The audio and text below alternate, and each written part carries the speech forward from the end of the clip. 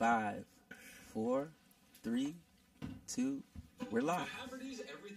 Okay, so for those of you that have been wondering whether this is an April Fool's joke or not, it is not. We actually have Cenk Uygur in the house today, so we're not playing a joke on people. No, not yet. No, maybe throughout the next 2 hours There'll be some surprises. Yeah, but look, I'm a guy that's been in a, what do you call it, a prankster family my entire life. My family from both sides are pranksters. But this morning, you rarely are able to get me on April Fool's. I'm on my way here focused on what I'm doing. I'm driving the car. Mario sends me a text message. I got to tell Mario this. Folks, I'm begging you to get Mario. Prank Mario. I'm sending everybody to prank Mario. Mario's our COO. He runs the show out here. He says, just an FYI, that the team is still trying to repair the water damage that happened last night to the new switcher keyboard. It's not looking good, but we should start on time with the old Sling, which always gives us issues. We just sent somebody over to Best Buy to get another one. So I called Mario. Mario, what are you talking about? He said, Pat, it's going to cost about $8,000. I said, who did this? He said, I think George, spilled some coffee or something on the switch. I'm losing my mind. He says, I got to go. They're having a meeting. And I'm like, I call him back. He says, but we're going to be okay. April Fool's. I'm like, you got to be kidding me. So Mario got me today. I got to give him credit. Anyways, it's good to have you on today, man. Really. Thanks for coming out. Good to be here. Yeah, I've obviously followed your stuff for many years. You can't nowadays with what you've done over the last decade or 2 decades. For people that don't know you, I think one of your channels got 6+ billion views online, 5 million subscribers. I think total you guys got 13 million plus subscribers, 12 billion plus views, from MSNBC to coming and doing what you're doing with Young Turks. I think a lot of people have a love and hate relationship with you. We're going to talk a lot about today, which, we're not going to spend a lot of time talking sports. That was offline. We're going to talk some politics. But for some people that don't know, maybe give your journey of how you went from there to Young Turks. Yeah, sure. So we started Young Turks about 20 years ago. At the time, it was the first original talk show on Sirius Satellite Radio. And then I always wanted to go online video. And so we had an interesting journey through a lot of different radio first, including Air America, XM, etc. But then we went online. And at the same time, I got the MSNBC show and the Current TV show. And those were done in parallel. So we're actually the oldest online show, period. Longest running daily show in internet history. And we're the first partner ever for YouTube. So we've now accumulated 20 billion views and 21 million subscribers across all the platforms. We do everything from 30-second videos to a 24-hour channel. So we have on almost all the platforms, Roku, Pluto, Samsung, anywhere you turn on, just type in TYT, you'll get us. And team-wise, how big is the team today? If you were to say Young Turks has XYZ employees, how big would you say the team is? We're about 70 right now. Okay. And how much of that 70 is talent? That's a good question. Well, so it depends on how you count. Because if you count all of the part-time hosts, then we're at about 100. So because we have about 30 people on air right now, but off air, like I said, about 70. Perfect. I mean, that's congratulations. 20 billion is ridiculous. So when you're saying oldest means you stayed on, you still survived. That's the thing. So. For some that don't know, how much has changed in media? Obviously, if anybody can speak on that last 20 years, it's you. Because you talk about how, listen, I was a broke radio guy trying to make money, trying to figure this thing out. I busted my ass, and finally I got my break, et cetera, et cetera. How much have things changed the last 20 years? Everything's changed. Everything. So about 24 years ago, I wrote to my friends an email saying online video is going to beat TV. And so I'm going to head to online video right now because I'm positive that it's... This is in the 90s when AOL is a thing. Yeah, 98 I wrote the email. And what was the foresight? How did you even know that was going to be a thing? This is before YouTube. Yeah, so I'd like to think that I'm a logical guy. And so I look at patterns and I see where things are going. And people are always... Unfortunately, a lot of people just look right in front of them, right? It's really hard to see a couple steps ahead, right? But if you logically look at something, you can clearly see where it's going. So look, first of all, television has these massive costs. Online video, you saw it that had no gatekeepers and no overhead costs.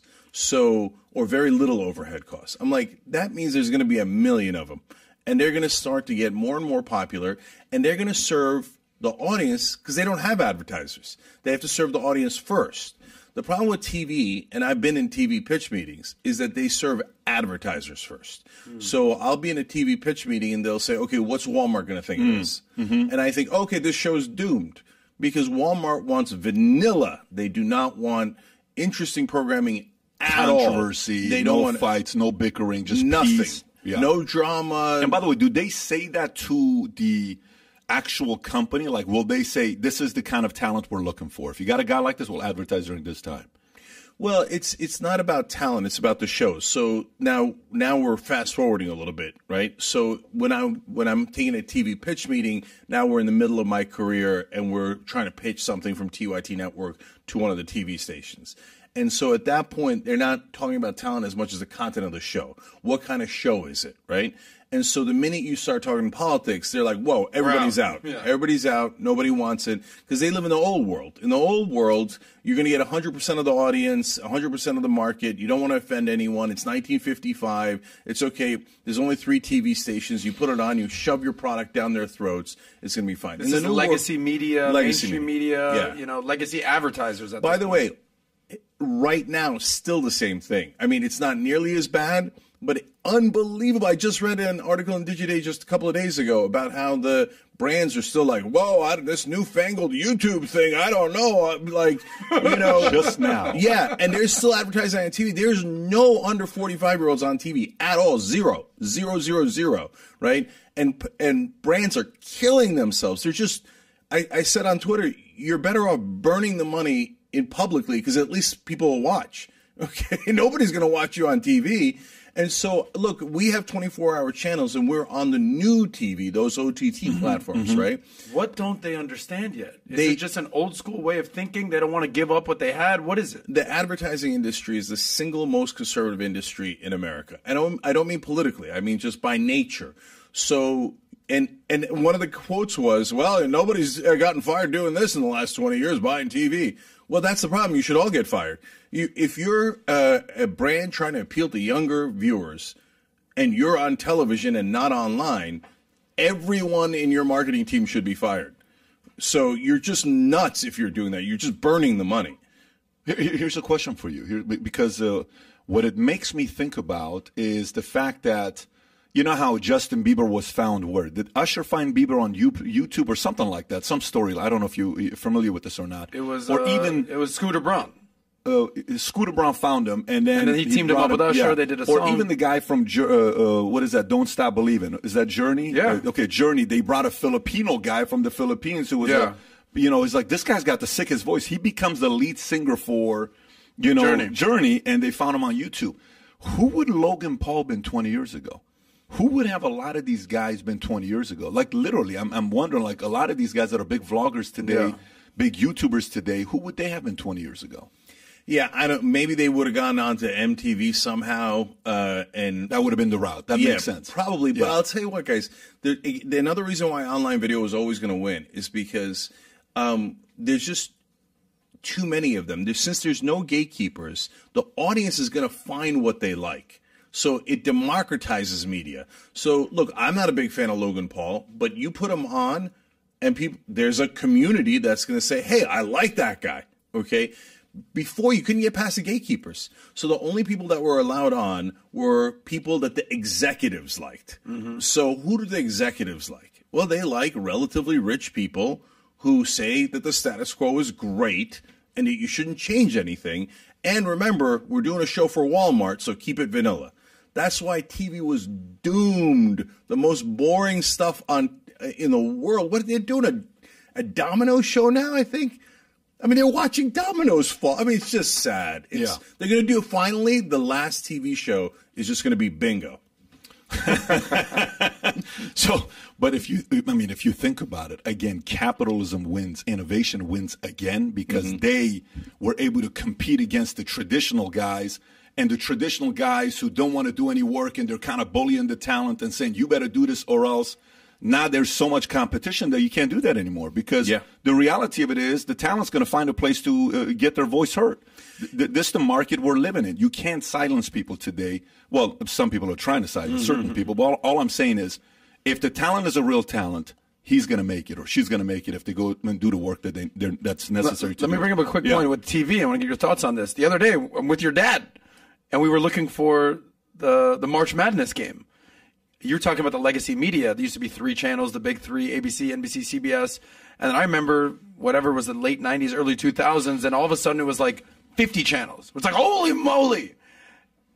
I'm with Pat's dad, who's 79, about to be 80 in the 10 man. days. God bless you, Gabriel. And we were looking for the game. And there's 900 channels. He's like, oh, yeah, I think it may be on 847. Maybe it's on 140. Like, he knew the channels. He knew what was going on in the sports. How many of those do you really watch, though? That's what I'm saying, is that, like, it's so fractured. You're talking about the democratization of media. How does that factor into that? I mean, there's so many TV channels. It's no longer the big 3.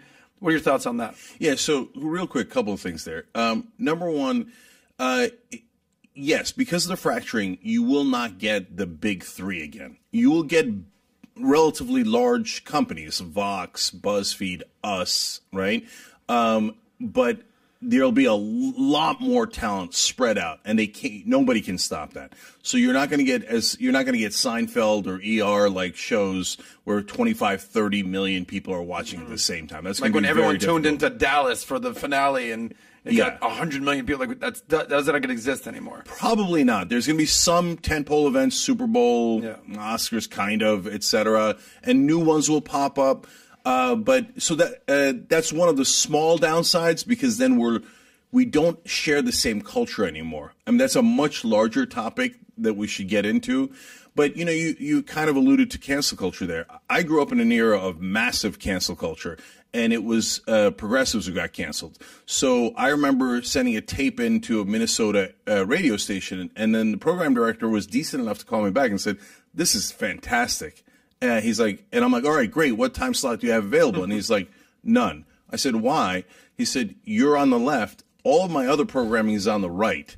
So I'm not going to counter program in the middle of the day. So, you know, good luck to you, kid, because you're really good." What year was that? 90s? We had already started on Sirius, and they were allowing us to pitch it to other radio stations. Yeah. So that was around 2003. Yeah, I mean, listen, cancel culture hurts both sides. It's not just one side. It flip-flops still.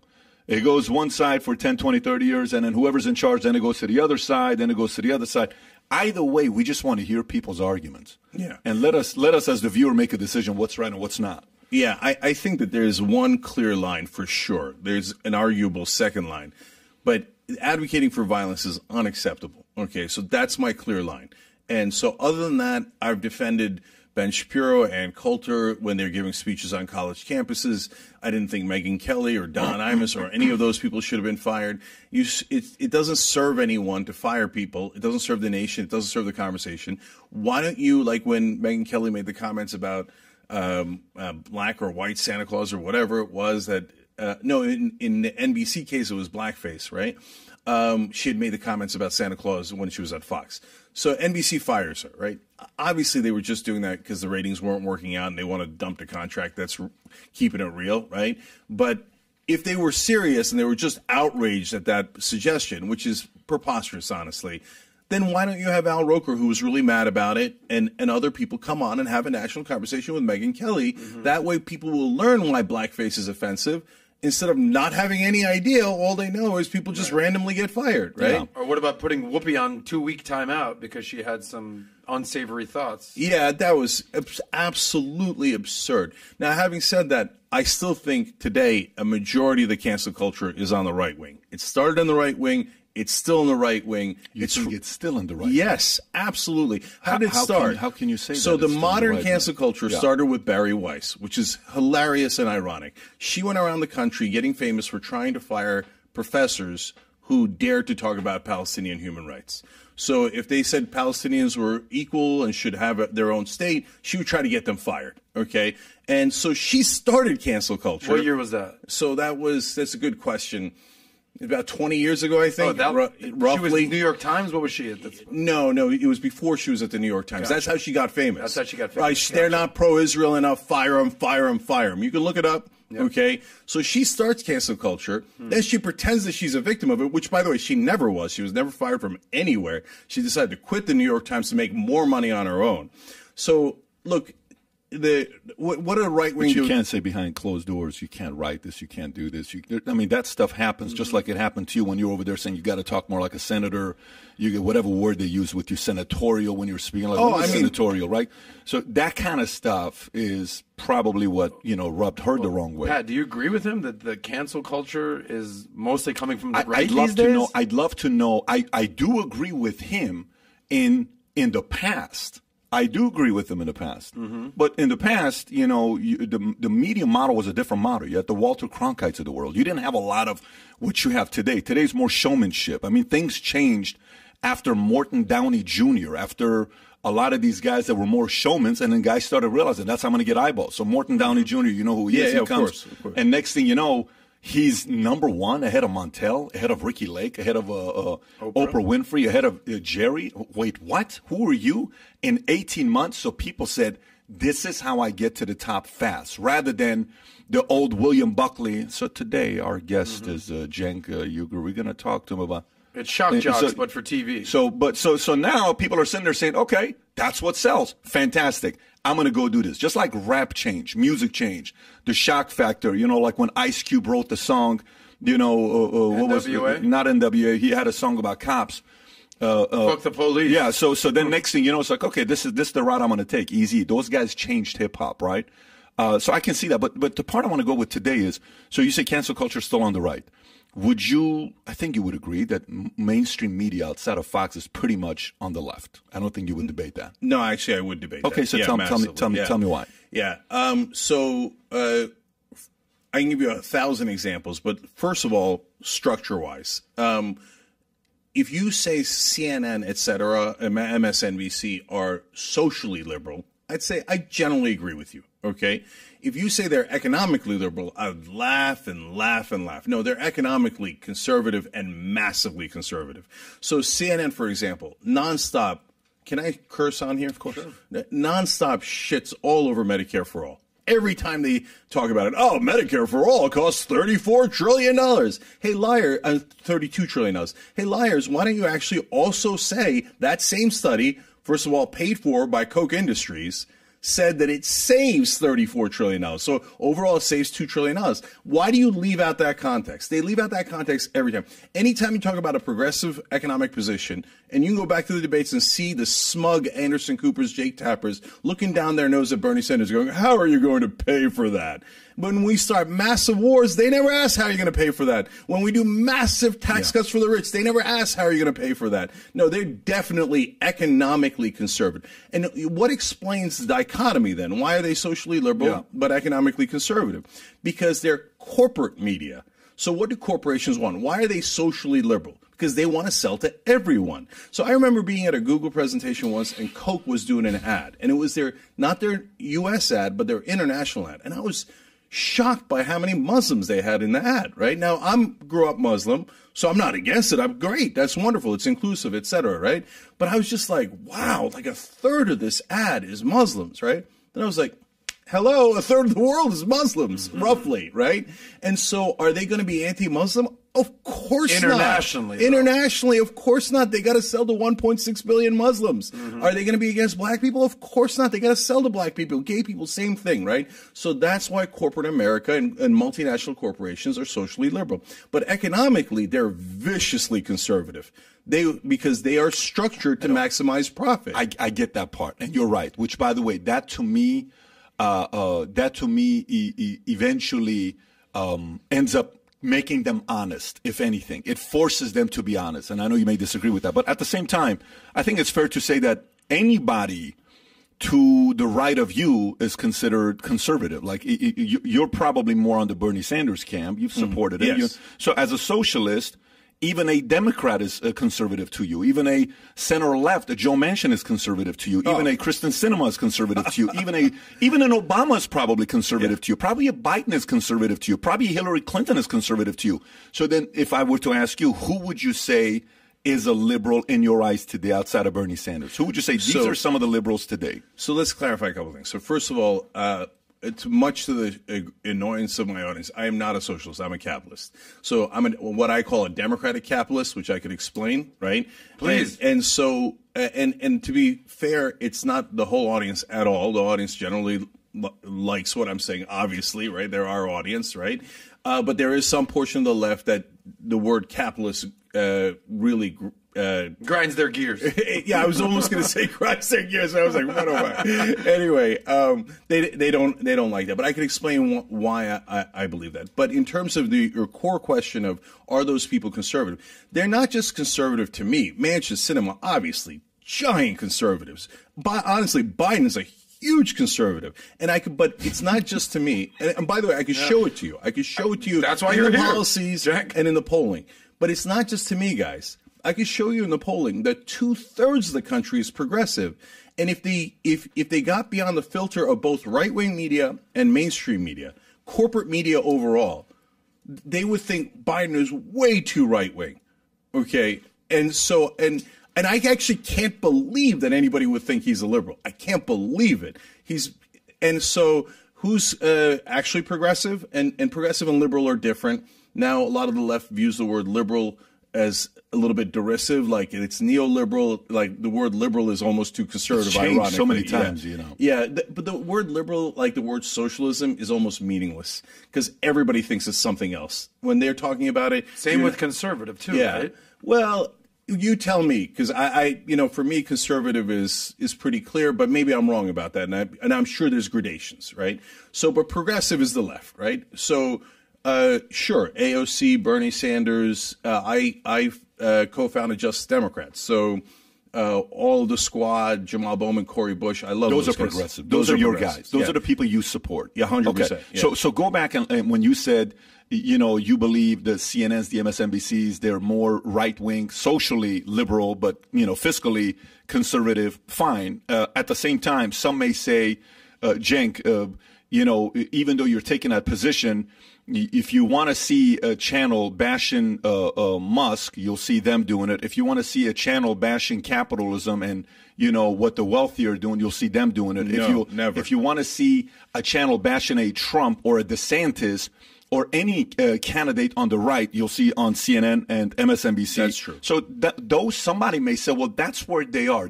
Every candidate that I put up, say the right is saying this. Every candidate I put up, DeSantis, Trump, Nikki Haley. They keep passions, right? So someone may say they're far left. You're saying they don't do that? No. So you think CNN, MSNBC, and mainstream media supports Trump and DeSantis? No, not at all. Okay. So let me explain, because Please. you mentioned a couple of different people there, and that's why I wanted to clarify. Sure. So are they against Trump? Of course. That's super obvious. Are they against DeSantis? Yes, they are. Okay.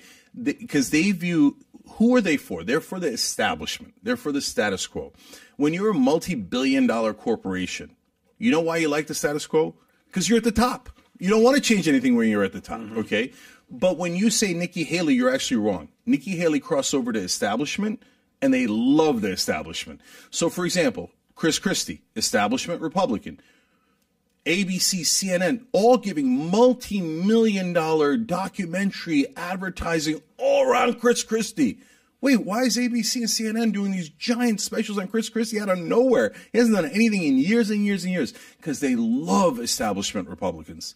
All my life, I've watched Meet the Press blow John McCain and every Republican that's ever gone, oh, the beloved John McCain. Which war would you like to start now, Senator? That's such a great idea. Let's start another war. Tax cuts for the rich. Why, that's brilliant. Let's have another guest on. He agrees. This is a Democrat, and you fill in the blank, Claire McCaskill, Joe Manchin. It doesn't matter. Look at that. They also agree with tax cuts for the rich. Well, I guess we're all agreed. Tax cuts for the rich. So they don't like Trump because he's a populist. I think that he's a fake populist, but at least he's playing that route, and he's wild, he's out of control, and he leads to instability. So the establishment does not like that. So the only person they dislike more than Trump is Bernie. They would burn down the house before they would like Bernie. It's amazing how, if you remember this, when this was going on a year and a half ago, when I was upset that they didn't let Bernie win, because Bernie, when I said, so do you remember the day where it kind of all happened like within 24, 48 hours, where all of a sudden, oh, okay, this guy's ahead. No, this person's ahead. No, Amy this. No, Elizabeth Warren this. No, Pete this. No, Bernie Sanders this. No, everyone's dropping out, and they're getting behind Joe Biden. They're like, wait, what? I can tell you exactly how that happened. Yeah, I mean, I remember, but go ahead. Yeah. So Bernie won the first 3 states. Now, look, mainstream media is not in the They're not in the business of manufacturing news. They're in the business of manufacturing consent. Okay, so Noam Chomsky wrote about this decades ago, and he's absolutely right. So they do propaganda for a living. It's the marketing arm of corporate rule. So when Bernie won the first 3 states, they did not do what they always do. When an establishment candidate, either a Republican or a Democrat, wins the first 3 states, everybody in media goes, "Oh my God, we have the presumptive winner!" Everybody clear the field. Clear the field. Iowa, New Hampshire, it's over. Right. They do that even when Hillary Clinton loses one of them. Even before there was any election, they were like, Hillary Clinton's obviously the winner. Hillary Clinton leading. In fact, I criticized CNN on CNN for doing this. They used to count her delegates, which were the establishment Democratic politicians, before a single vote was in. So they were like, Hillary Clinton has a 500-0 lead on Bernie Sanders. Why is Bernie Sanders still in the race? Right? So Bernie wins the first 3. They're like, oh, yeah, whatever. Okay, no big deal. I mean, he's not necessarily going to win. He's unelectable. He's unelectable. But they panicked. Internally, they panicked. And then you saw Chuck Todd and others come out and go, oh, Bernie's brown shirts. And by the way, this is on MSNBC, so-called liberal channel, right? And then Chris Matthews came on and said, oh, people like Bernie wins, people are going to get shot in Central Park. And I remember when Castro was threatening to do that, et cetera. They all pile on. And the worst of the worst was MSNBC. They're a wolf in sheep's clothing. So they come in, oh, we're liberal, we're on the left. Oh, my God, but Bernie's unelectable. No progressive was electable. Oh, we brought in Claire McCaskill to be our expert. Wait, didn't she get her ass handed to her, even though she was an incumbent? She ran all the way right-wing, trying to copy the Republicans. It's a losing strategy every single time. But MSNBC loves it because it's economically conservative. Yeah. And by the way, I have personal experience at MSNBC. I partly got moved out of prime time because I was criticizing Barack Obama, and they hated that. And they literally told me. So there's no question that they're economically right-wing. Yeah, so then for me, this is how I see it. I see Bernie and Trump as the same people. And I know you may not agree with this or you may not like this, but I see them as the same people. Let me explain to you why. Because I think the left, I'm surprised the right didn't do to Trump what the left did to Bernie. I'm very surprised they didn't. They tried every single way to get this guy to not be the candidate because they don't have control over the guy. The people they fear is whoever they don't control. You can't control Bernie. You can't control Trump. That's why I think they're the same. I don't sit there and I agree with Bernie's policies. I'm not a socialist. I escaped Iran to not have to deal with the high taxes and to control all that. That's the fear that a lot of immigrants that leave their own countries who come here. And I know you're one as well, but that's what a lot of people from, that and that's capitalists, they don't want to deal with that. So on the other side with Trump, he was a loose cannon. He's getting out there calling out. They're pretty much calling out the same people. Trump and Bernie are calling out the establishment. They're both calling out some of the same swamp, same people, even though Bernie's a lot more part of the swamp. A lot of people on the right will say he's never had a real job, all this other stuff. And a lot of people on the left will say Trump's never been involved in politics. What the hell does he know about getting policies and all this other stuff? You'll hear some of those things. But that's why I think those two were the same. But even going back to it, so if you say, well, yeah, CNN and, all these guys, they're still fiscally on the right. DeSantis has got tens of millions of eyeballs right now, people that follow the guy. And he may be their next superstar. Even on Trump, you got 78 million eyeballs, whatever the number is that he got the votes. Pick 81, is it 81, 78? I don't know if I'm getting the numbers right or not. But so he's got 78 million eyeballs. If you're not going to give that guy any credit, and so this will go to my next question with you, and I'm really curious on what you're going to say with this. So I think a lot of times, and maybe this is a left and a right thing, but for the last 6 years, it was more of a left thing, left media side. They did not know if Russia was real, but man, they kept talking about it like a broken record. They had no clue if this thing was real, but thank God they had some story to talk about every day. Viewership, another thing with Russia, who's the one guy that got up? Schiff. What's Schiff's first name? Adam Schiff. Oh my God, he's saying it. There's got to be something. It's like, what are you talking about? And then next thing you know, you find out that with the report that came out, what's the report that came out with Mueller? Not the Mueller, the other one that just spying on Durham report that comes out. Hey, this is really what was going on. Well, we don't really know this, and then they stop talking about it, and then you see the Hunter Biden laptop. Spits. Everybody's like, no, this is just media misinformation, another Republican misinformation, another Russian misinformation campaign. Da da da da. And then folks are sitting there, and I'm looking at CNN's eyeballs. So folks are sitting there saying, "Who the hell do you believe today? Do you believe them? Who do you believe today?" It's very hard for the regular viewer and the listener that's not involved in the politics like you are, that they've committed their life to, that this is their work. It's the average guy that's like, listen, I'm just trying to see who I believe. You seem, inconsistent. You seem consistent. You seem consistent. You seem inconsistent. Who the hell do I believe? That's why I say I think CNN, MSNBC, a lot of the mainstream media lost a lot of people because all they want to defend is maybe not progressives, but Democrats on the left, and they don't want to support anything that the Republicans are talking about, and they lost a lot of people. So I got to flip your frame here because you're right on so many things, but it's just the wording is off, and it makes a big I don't difference. speak English is not my first language. Jay, give me a break. It's my fifth language. By the way, not my first language either. So here's what I mean by that. It seems like they're supporting Democrats, but they're not. Like, I gave you the example of Chris Christie. I gave you the example of John McCain. I can give you tons of tons of corporate Republicans that the establishment press supports as well. Now, they're mainly in love with corporate Democrats. That is true, okay? Because corporate Democrats, unfortunately, it pains me, and that's why I fight them so much, have become the most corporate, right? We will do whatever corporations say, and we'll pretend that there's change on the outside. Oh, my God, we've got a black person who's doing everything corporations want. So everything is fixed. No, everything is not fixed. So, for example, $15 minimum wage is so important to the black community. 47% of blacks in this country make less than $15 an hour, right? What do corporate Democrats do? They put out somebody like Hakeem Jeffries to say, now he goes, oh, I'm for the $15 minimum wage. But behind the scenes, he helps to kill the $15 minimum wage. But as long as we got the right face on it, corporate rule is awesome. No, it is not awesome. So it's not that they're pro-Democrat. It's that they're pro-corporate rule. And so the populism that you're seeing, the similarity between Trump and Bernie, you're right. You're not right. It's not. They're not similar on policies. Of course not. Right, and they're not. And they're not similar on earnestness. Like Bernie's super earnest. I think Trump is a grade A con man. Right, but they are both cannot be controlled. That is true, and that is why establishment media despises them.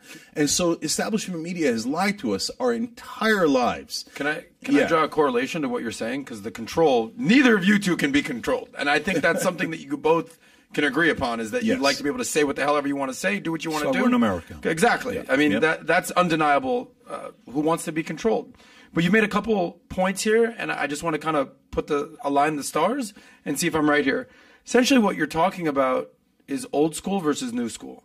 Now, you brought up we started off the conversation with media and the establishment media and legacy media versus new media and the democratization of media. Then you moved on to establishment politics versus basically the Trumps and the Bernies and the AOCs who are, messing up the establishment. And I'll even go one further. That's essentially what crypto is doing to, typical mainstream, the monetary system. Essentially, what is happening is the establishment wants to control what they control. Yeah. And what you're basically saying, and whether you're a Bernie guy or a Trump guy, is they're rattling a lot of cages, and the establishment don't like that too much. Yeah, 100%. And Patrick, let me just go back to agreeing with you on the core premise, which is really important, right? So the reason why people are looking to these alternatives now, the Trumps, the Bernies, everything else, and our programming, all the different right wing, left wing, et cetera, is because the one thing we all know for sure, and I'll give the right wing credit on this, they know this better than the left wing does, okay, is that the politicians are full of shit. Okay, and what has establishment media told us our whole lives?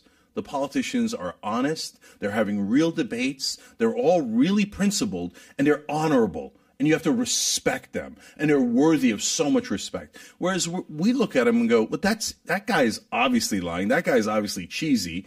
That guy's the most plastic person I have ever met." That's why in 2016, everybody in the press said it's going to be Jeb Bush or Marco Rubio.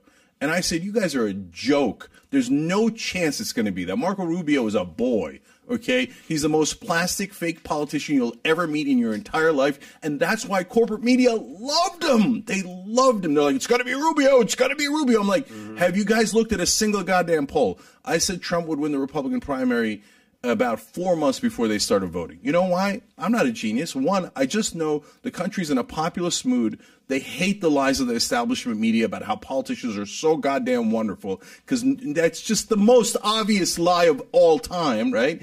And secondly, I could read a poll, and every poll had Trump at number one by a lot. And they're like, no, don't believe your lying eyes. By the way, every poll in 2016 had Bernie beating Trump, and by large margins. And Hillary Clinton was losing to Trump. And every day, ABC, CBS, NBC, all of them would come out and lie to the American people and say, Hillary Clinton could beat Trump. Hillary Clinton is better at beating Trump than Bernie. Hillary Clinton is more electable. Every one of them was a lie. You think Bernie could have beaten Trump? It's not me. It's the American people. The polling indicated he clearly could have beaten Trump on election day. Now, I know they didn't run an election against each other, right? On election day, Bernie was beating Trump by 12 points. So you run an election, the Republicans smear him, you're going to wear down that 12, right? Mm-hmm. But you're not going to wear down the whole 12. 12 is a giant monster lead. Do you remember those polls, Pat? Not that it's saying that polls are credible, but, I mean, that's a whole other conversation. First of all, what we learned about polls in 2015, 2016, none of them are right. So the credibility of the only poll I may give some credence to is I look at Pew is good, Gallup is relatively trusting. Any Fox News poll, CNN poll, MSNBC poll, I don't look at any of that stuff. Those are the only two I pay attention to. But folks, if you're listening to this, Super Chats, we're going to come to some of the questions. A few people made comments here. Adriano Valentino from Australia said Trump is an uncontrollable con man, ? Senk, you're a sociopath. The next guy responds and says, at least he's a con man. At least he's not a politician, which is pretty interesting. Well, that last one's kind of true. Yeah. At least it's a profession. Yeah. So we'll take call-ins in the last 30 minutes probably. So just stay tuned. And Tyler, if you want to put the number there for some people that want to call in the Super Chats. But let me continue. Okay. So can I address the con man thing real quick? Sure, of course. I mean, look, he's been adjudicated and admitted to being a con man. Both his charity and his university were giant scams, and he had to pay huge fines, $25 million fine, because he was running scams. Almost everything he runs is a scam. And by the way, does everybody know that he's gone bankrupt 6 times? That he's an awful, awful businessman. Couldn't manage his way out of a wet paper bag. Biggest dumbass I've ever seen in business. What he did in Atlantic City, it didn't just sink his own companies, he sank the entire city. He's one of the worst businessmen in American history. And by the way, you see the incompetence of the Democratic Party, that they couldn't point out those simple facts when they were running against them. Let me ask you this. What's harder to do? Okay, be honest. Let's see. I'm really curious to know what you're going to say. You think it's harder to be a senator for 50 years? Or do you think it's harder to be in free enterprise, free market capitalism competition in New York for 50 years? What's harder to do? Well, Trump has proved that the economy is much harder because he went bankrupt so many times. Okay. It must be really hard. It is very hard. But wait a minute. But the point is, there's a big difference between me being in the arena and getting my ass kicked, but at least I'm getting in the arena, versus being a fan on the outside and I'm booing the guy in the arena. Let's give some credibility to the guy that's got the balls to be in the arena fighting. Capitalism, free market. No, Patrick, I give you credit. I give me credit. Yeah. We're in the arena, and we built these things on our own, okay? So Ben Shapiro, I don't agree with his politics, but he built Daily Wire, and it's a real business now, etc. I give credit, okay? Crowder, I don't think takes big money, and I think he did it on his own. I give a lot of credit. Trump had his dad hand him $413 million. He's a spoiled little bitch. Do you have kids? And he blew the whole $413 million because he's a moron. I give him zero credit. You have kids? Yes. Okay. When you're kids, when you die and you have a living trust, you're a smart guy. I'm sure you got a living trust. I'm sure you got all that stuff in place. When God forbid something happens to you and that money and the business goes to them, are you going to call your kids a spoiled whatever, because they're going to get your money? No. There's a difference. What do you do with the money? So if my kids then use it to do good in the world or to just set up a business, etc., then that's great. If they take it and they go, Daddy gave me the money, I'm going to put my name all over Atlantic City, and then they are spoiled and they make fun of other people while actually not doing anything, not doing the homework. The guy can't even read. I'd be embarrassed if my kids were anywhere near as lazy and dumb as Donald Trump. They can't read past a page. They used to have the presidential briefings that were just 3-4 pages. They had to boil it down to a page because he would lose attention. Because But because the guy is dealing with so many different things that he typically wants to have the one page instead of the 50 pages. But no, listen. Can I make a quick point on Trump? Yeah. Okay, this might shock some of the people. I'm not a Trump fan. I don't know, probably don't know my politics. I mean, there's a lot of people here that think I'm a crazy socialist left wing because I'm just not a Trump fan. I'm a capitalist, and I like what you said about democratic capitalism. I'd like to come back to that at some point. But again, not a Trump fan. But what I am willing to do is at least give him credit for some positive things that he's done. As an example, you're giving him zero credit, bro. I will say, as much as I don't like seeing him on TV, he's a great marketer. I can say that guy's a freaking brilliant marketer. He gets eyeballs. He knows how to play the media. He knows how to rattle cages. Like, I'm at least willing to give him credit for the things he does well. And even if it's for policies, I'll say, look, can't stand the guy, but policies-wise, he's done some good things. Are you saying that there's zero credit, whatsoever for Trump? No, I'm not saying that. Everything is situational. People get into which camp are you in? Are you left, right, Biden, pro-Biden, anti-Biden, et cetera? So, for example, I think Biden's doing a great job on Ukraine. I think he did terrible job on domestic politics, total failure in domestic politics. So we can get back into that later. So why? Because it depends on the facts. So Trump, I remember in the beginning, there was a plant in Indiana, and he threatened a bunch of politicians, and he threatened a bunch of businesses, and it looked like they were going to stay. And I remember doing a video at an airport because I liked that so much. Because then MSNBC was crying, oh my God, can you believe he's threatening people? That goddamn right. The president's supposed to use carrots and sticks, and he was using sticks effectively. Now, unfortunately, that one, as with almost all of them, was just marketing. And then that plant actually outsourced all the jobs later, and Trump didn't do a goddamn thing about it. It's all fake, etc. So, but if on rare occasions, but for example, he didn't start any new wars. Great, I'll take it, right? There's no reason for me to disagree with someone if they're agreeing with me. Oh, it's because it's Trump. You have to call it bad. No, that doesn't make any sense. You show me a sensible policy, and I'll be in favor. Fair enough. And by the way, I've said this many times. I will say it again. I think Sanders is a true believer. If you get married in Russia and you go to not Russia, but I think he went his honeymoon to Leningrad or St. Petersburg or something like that. Yeah, he went to Russia. This guy is a true believer from day one, and he stayed there. So maybe not a communist. Pretty close to it, socialist, my opinion. I may be wrong, but the guy's been a true believer. Here's what I'm convinced with, and tell me if you feel this way or not, because this goes back to you saying, how he's done with Ukraine. Biden's done a good job with Ukraine, and I want to kind of push back on that, challenge you a little bit, and see if your views are different on this. Which, if it is, the audience is going to win. So, here's what I'm convinced with. I've not been following politics my entire life. I'm a business guy. I've been in insurance. I started with Morgan Stanley day before 9/11. I was in the military 3 years. My mother was a communist. They grew up to Communist Manifesto. That's what they saw as a hero, who he was, what he did, Karl Marx. My dad's an imperialist. He was a Shah guy. So I saw them battling it out all the time. And being a kid one time, my mom, I think it was 13, 14 years old. I'm having an econ class, and my teacher, Miss Lou, starts talking about politicians and Democrats and Republicans and independent. And I said, Mom, are we Democrats or Republicans? And my mom says, we're Democrats. I said, why are we Democrats? She says, because the Democrats are for the poor, Republicans are for the rich. I said, when I grow up, I want to be a Republican one day, meaning I want to be rich. I don't, because I hated being poor. I'm a welfare baby. Parents got a divorce. Dad worked at a 99-cent store. But here's what I'm convinced that's going on when I watch some of these things. Okay, from my experience, I started following politics, say, Kerry era, whatever the Kerry era is. I don't know if it's 04, 03, 04, right around there's when I started, okay, where I kind of had to start paying attention to it. I don't know why. I may be wrong, Cenk, and give me your perspective on this, who's been on this for a long time. I'm convinced both party doesn't like a candidate that they don't have dirt on. Let me explain. I'm convinced they don't like it if they don't have three things on you where they know for a fact they can control you, then you become a leading candidate. Meaning, maybe Bernie Sanders is not a good candidate because we ain't got shit on this guy. Guy doesn't party, the guy doesn't do this, the guy doesn't do that.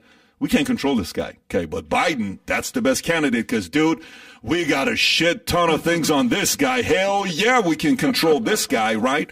Or Obama, look, I think we can control this guy. Why? Maybe we got a couple things on Obama, but Obama doesn't have money. So maybe money's going to drive him. So if we give him opportunities to be a celebrity, to be this, to be that, maybe that's a driver. So then you look at a guy like on the right, and you say Trump. Well, we got a lot of dirt on this guy. Let's throw it all out there. All right, let's see if this is, we're going to destroy this guy. Stormy Daniels. It never happened. She's like, no, it happened. She goes on Jimmy Kimmel. Michael Avenatti. You know what? Karen McDougal. I actually thought he loved me. And we would actually spend time. And he told me once, he loves me. He never disrespected me. You're like, man, I believe her. She seems very believable. Oh, here's how many people, African Americans, housing what he did. Yeah, that was a long time ago. Well, here's what happened. Yeah, it's not true. Well, here's Bush recording what you said, grab him by Bush. Yeah. No, it's just locker room talk. I think they used every dirt they had on Trump. Then they had nothing afterwards. Then they said, shit, now we got to fabricate stuff. So, for example, Cuomo. I'm convinced, I may be wrong, push back, because I want to get smart in this area. I'm convinced that Cuomo was somebody that was talking at a game on the Democratic Party. And they looked at this guy and they said, hey, Cuomo, we got a lot of stuff on you behind closed doors, bro. You better shut your mouth and kind of do what we're telling you to do. You're getting a little bit too big, and you're starting to get more eyeballs than everybody else, and you have more voice now because every day you're doing your live or whatever he was doing during COVID. Remember that whole thing that you almost felt like he's the president, not Trump being the president. And they said, we can't control this guy. Boom, get him out of there. It's not like they had dirt on this guy. They could have used those things a long time ago. So maybe I'm naive, okay? And maybe I think the reason why Biden got elected is because the Democratic Party had the most dirt on that candidate more than anybody else. Am I wrong?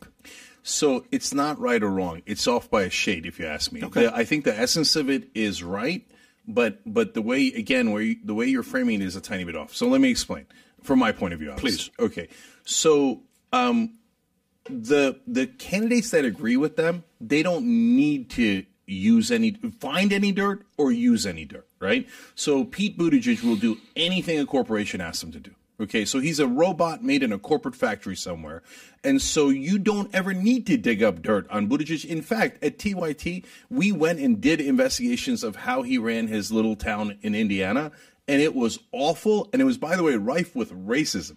Now, did you see any of the mainstream media use that?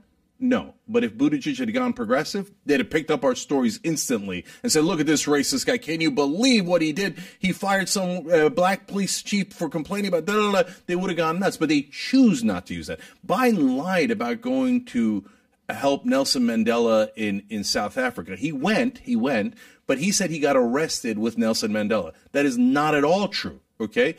And the mainstream media just let it go. They had that dirt. They never, ever, ever used it. Why? Because Biden agreed with the corporate agenda. Now, when you don't agree with the corporate agenda, then it's not that they already have the dirt. They'll go find the dirt, and then they'll use it. And if they can't find dirt, they'll just make it up. How do I know? It happened to me, let alone Bernie, let alone Trump, let alone anyone who doesn't agree with the corporate agenda. What they used to do, Patrick, in the old days was assassinations, right? So, like JFK, etc., and people say, oh, no, it was really a guy on, Lee Harvey Oswald. Sure. Okay, don't be absurd. And you see, that's manufacturing consent. When they get you to believe that a bullet can move at angles that it cannot physically possibly move, right? So, but these days they don't need to do that. That's messy. Instead, what they do is character assassinations, okay? So you get a little too close to power and you don't already agree with the mainstream corporate way of thinking, you will be eliminated. That's when they dig up the dirt, use the dirt, manufacture the dirt. So in my case, I ran for Congress, and the New York Times all of a sudden painted me as a right-winger. By the way, I just checked time to see. I'm sorry, I'm not checking. I checked time to see what we got. What do you have after this? Can you go? I can go. Okay, Yeah, so yeah. we're going to go longer than our 2-hour usual. So we're not wrapping up at 11 o'clock. So go ahead. You were saying. Yeah. So in my case, the New York Times said I'm anti-Muslim. Wait a minute. I'm atheist now, but I grew up Muslim. My family's Muslim. My background's Muslim. What do you mean I'm anti-Muslim? Doesn't matter. We're smearing you. Well, don't you want to at least say, oh, it's kind of interesting or ironic or et cetera because he's actually from a Muslim background? No, they didn't even say that, right? Then the alt-right had done this smear campaign against me where they took a joke about bestiality and pretended it was real, like I had said it real. New York Times writes it like as if it's in my agenda. Cenk, who believes in legalizing sex with horses. I'm like, what the? This is the New York Times? Are you insane? Did no one in the building think, hey, guys, that sounds like it's probably a joke. Like, you guys want to double check? And they're like, nope, just write it as if it's in his platform, right? That's an alt-right, total toxic sludge horse crap that the New York Times printed. Why? Because they don't want a progressive winning. They can't control me. LA Times, and then they said I had David Duke on the show. I called him a racist, an anti-Semite, a bigot. I called him every name in the book. New York Times says he had David Duke on the program to share his anti-Semitic views. Oh, come on. No, they're liars. They're lying to you. Because when someone... You don't think everybody... So, for example, let me put it back. I don't know. But you don't think people will say, well, Cenk, that's not fair because you guys do that at Young Turks. Would you say we never do that at Young Turks? We never do that at Young Turks. So you don't take one snippet of, let's just say, what... I don't know what Ann says or who Ann is not much in TV today. Ann Coulter, you're saying? Ann Coulter, or let's just say Shapiro or whoever, and you say, look what he said in this part, and you don't show the whole thing. So I'll give you an example. Yeah. When McCain, all the way back in 2008, because we've been around forever, a local Arizona station had done an edited video of McCain's talk, and it made him look really bad. We thought it was not edited. We thought it was real. We aired it one day. The next day, our audience says to us, hey, that was edited. Here's the whole thing. We come back the next day. We say, our bad. We trusted that local station. They were wrong. They took McCain out of context. We don't like McCain at all, but you always have to be fair. And he didn't say that. Look at the context of what he actually said, right? So if you show me a clip where I'm missing context, I will definitely show that on air and go, wait a minute, let's look at the whole thing here. Because we don't need to lie to be right. Okay? The reason that mainstream media has to lie is because people want higher wages. They don't want lower wages. People want health care. They don't want to have their family member get cancer and not be able to be treated. So they have to lie to push their agenda. And they're maximizing profit is a hell of a thing. And so to come all the way back to democratic capitalism, capitalism is the right incentive structure, but it must be checked by democracy. If it is not checked by democracy, it will run completely out of control. And right now, that's exactly what's happened. The corporations have seized the media and have used it to brainwash the American people into compliance. Mm-hmm. So that's why I say on that core issue, I get that the right wing is in some ways more right and more animated than the left wing is, because they see that control and they hate it. And that's why they always talk about freedom, and they don't like the mask mandates, they don't like the vaccines, but they're just getting misdirected. Now, the perfect example is under Obama. The Tea Party started because they were so mad about the bank bailouts. Right wing, you were right. You were right. The bank bailouts were monstrous. They were horrible. They were a total robbery of the American people. And the Coke industry saw that, and they're like, good, let's take advantage of these guys. So they brought in their buses. We covered it. Coke Industries paid for buses, paid for meals, and they didn't bring them to a protest of the banks. They brought them to a protest of Obamacare to try to defeat them getting more health care. Wait a minute, what the hell just happened? It was corporations that took your anger and directed it to their benefit. It was amazing. Listen, that's and by the way, Koch brothers have a very respectable competitor. His name is George Soros. I don't know if you've heard of him before. He plays a similar card as well. So it's not like he's an angel going out there. He's got competition. So it's not like Koch are sitting there alone by themselves. But what I will say is the following. When that happened, that's the part with capitalism that I have a problem with. Because when it comes down to somebody doesn't run the business properly, either let them go out of business or let somebody else buy them out. Very simple. By the way, most people forget WAMU. Do you remember WAMU?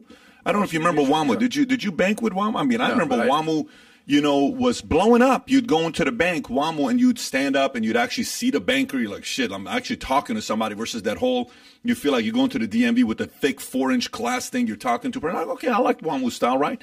WAMU went from zero to $330 billion company. $330 billion. You can pull this up right now. But WAMU, just type in WAMU $330 billion, okay? Type in WAMU $330 billion. You'll see some article that'll come out. Let me see where you have WAMU Bank. WAMU. Put in Washington Mutual? Is that maybe he needs to put that. See, go a little bit closer so we can see it. Go back. You will see somewhere that says $330 billion I'll pull it up. Give me a second. Yeah. So WAMU was a $330 billion company, right? Do you know what it ended up selling for? Do you know what Chase bought them for? Do you know the number? Chase bought WAMU for $1.9 billion. Okay? from $330 billion to $1.9 billion. Guess what? A lot of those companies want to unmute yourself because we're hearing the typing, Tyler. So they went from 330 to 1.9, but at that time, guess what? They're not letting that happen. Like, oh, too big to fail. I'm sorry, they maybe made some bad choices. Let them fail and have somebody else buy them out. That's when the argument from the left or folks like yourself has some credence, because you'll see favors being done for the bigger guys that you're not letting go out of business. You kind of got to do it. At the same time, I'll flip it as well and kind of debate myself on this point, where a guy named Bob Ben Moshe, I don't know if you remember Bob Ben Moshe. AIG. Bob Ben Moshe used to be the CEO of, there you go, $330 billion of assets. You see that 327.9, and it sold for $1.9 billion. Mm-hmm. And if you go highlight the $1.9 billion right there, go up 4 lines, 5 lines to the left, boom. Chase Bottom for $1.9 billion is what they paid for. Can you imagine? That's like a $330 thing you buy for $1.90. Pretty insane for that to happen. But Bob Ben Moshe was retired. He had cancer. He was dying. He was a former CEO of MetLife. And AIG calls him up and says, we want you to come and be the CEO. He's like, listen, I'm dying. I got 3 years left to live. He had acne everywhere because he was taking the steroid shots and all this stuff. So it was uncomfortable, because this is a good-looking 6'4", 6'5". He could talk. He talked shit. And he talked to you like a man's man. He didn't talk to you like the typical Wall Street guys, right? And I've been in many meetings, have many dinners with this guy. And they call him. And he says, I'm in Dubrovnik at my winery. If you want me, I'll do it for $10 million, not a penny less. They say, that's a lot of money. He says, let me explain to you what I'm like. I'm like a prostitute, except a very expensive one. That's his line, right? Anyways, they bring him in. He goes to the government, gets $183 billion, pays it back within a few years, and pays it back with $21 billion of interest. And the next thing you know, he dies. Literally right after they paid back everything, this guy dies. And he says, here, I was on my deathbed, okay? And if you read his book, on his deathbed, his wife's to his right, his girlfriend's to his left, okay? The wife that he left anyways, but they weren't together. It was divorced. But the point is, everybody loved this guy. He was one of those. He was a man's man leader. This is where I'm going with this. I'm watching MSNBC, and I don't know this guy's, you know who he is. He's always on. He's a business, he's on the business side. And he's interviewing Elizabeth Warren yesterday, okay? And I'm sure you know what Elizabeth Warren's shtick is. You've heard it, and you probably agree with some of it, right? Where she says, Elon Musk, he's this, he's a freeloader. I don't know if you saw that or not. He was on with, what's his name? He does the thing with Andrew Ross Sorkin in the morning. You know who he is. CNBC. That's CNBC. CNBC, yeah. So anyway, so he's calling around, and he says, hey, he's a freeloader. Elon Musk is a freeloader. And he says, shouldn't we celebrate this capitalist? He's one of us. He loves America. He came here. He created all these jobs. Should we not recognize, no, he took money from, so what's your position with Warren, Musk, that conversation? Yeah. So this is what drives me crazy about the national conversation. None of it makes any sense. So are you for Elon Musk or against Elon Musk? Wait a minute, that question doesn't make any sense. The question is, what's Elon Musk doing? So if you say, are you for Tesla? Well, that creates electric cars, and that's going to help the climate, and I'm in favor of that. So that's great. So that's a great thing that Elon Musk is doing. But in terms of paying taxes, for decades, he barely paid any taxes. So wait, why would I be in favor of that? Billionaires on average right now on federal taxes pay about 8% because of all the loopholes. Am I in favor? Should I, like some progressives will say, there shouldn't be any billionaires. I don't agree with that, right? So you did a great job. You built a great business. It helped the world generally. You became a billionaire. Fantastic, right? But should you pay your taxes? Fuck yeah, you should pay your taxes. So no, when Elizabeth Warren says they should pay their taxes, otherwise they're a freeloader, she's absolutely right. So let's unpack that. Okay. So this takes me to one area where we may have different opinions, but I kind of want to process it with you. So here's how I look at it. If the government has $1 million to give to you or to give to the government on who's going to do a better job with the money, I trust you're probably going to make the $1 million into $2 million more than the government's going to turn $1 million into $2 million. Okay. Now you may disagree, and you may say, Pat, I disagree with that, but they gave this guy $464 million. Mm-hmm. This guy named Elon Musk, the freeloader, right? And he takes that $400 million, and it's a 10-year loan that they give him. He pays it off 3 years later in 2013, okay, with interest. At the time, he has 6,000 employees. He takes it from 6,000 employees to 100,000 employees. Do you think that $464 million that he got from the government that he borrowed, if that was given to somebody in the government to do, you think they're going to get that kind of return and produce 94,000 jobs of people in the free market that taxpayers don't have to pay for? So, Patrick, let me ask you, Please. Who gave him the 464? Taxpayers did. Okay, so the government did. So you just made an argument for the government being awesome at this. Because No, they gave it to Elon Musk. The government made the decision to give it to Sure. Elon Musk, and it turned out to be a great investment. But it's congratulations, government. But I right? agree. No, what I'm saying is I agree. Versus when we see some of this money when they say we're going to do $5.8 trillion.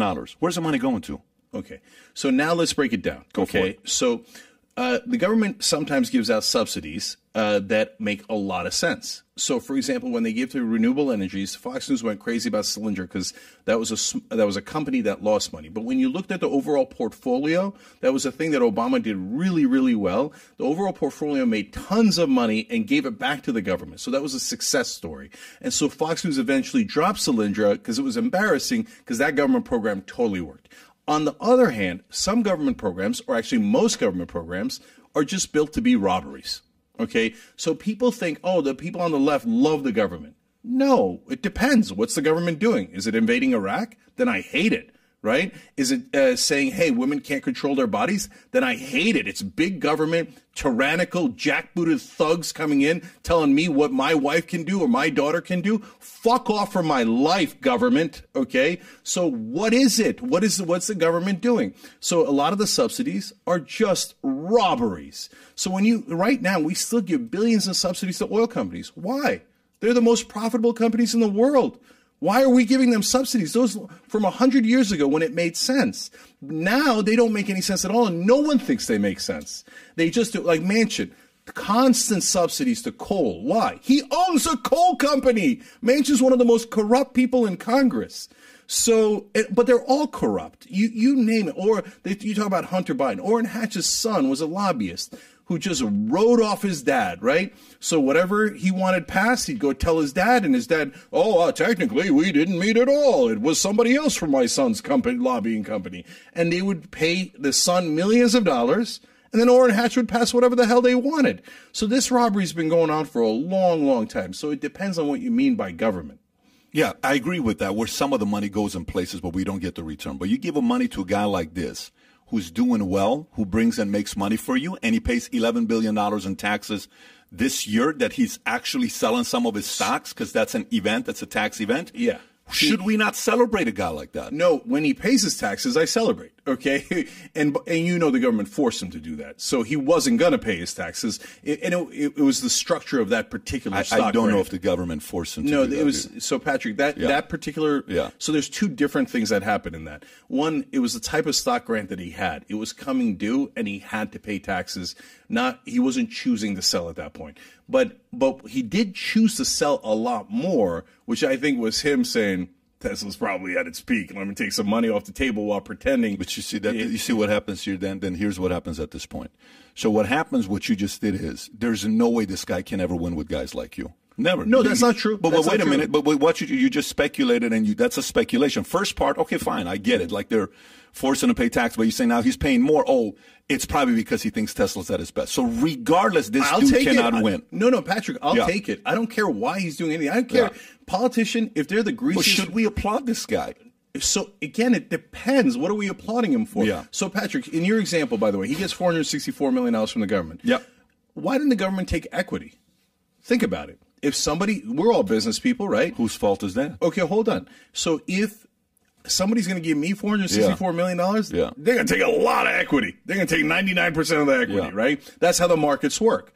But when the government does it, they're like, oh, we got paid back. That's not investing. That's not investing. Why don't we get equity? So you mentioned AIG. We bailed out AIG 100%. The government Of course, did. absolutely. And $13 billion of that was a backdoor bailout to Goldman Sachs. Again, that $13 billion was nothing but a robbery.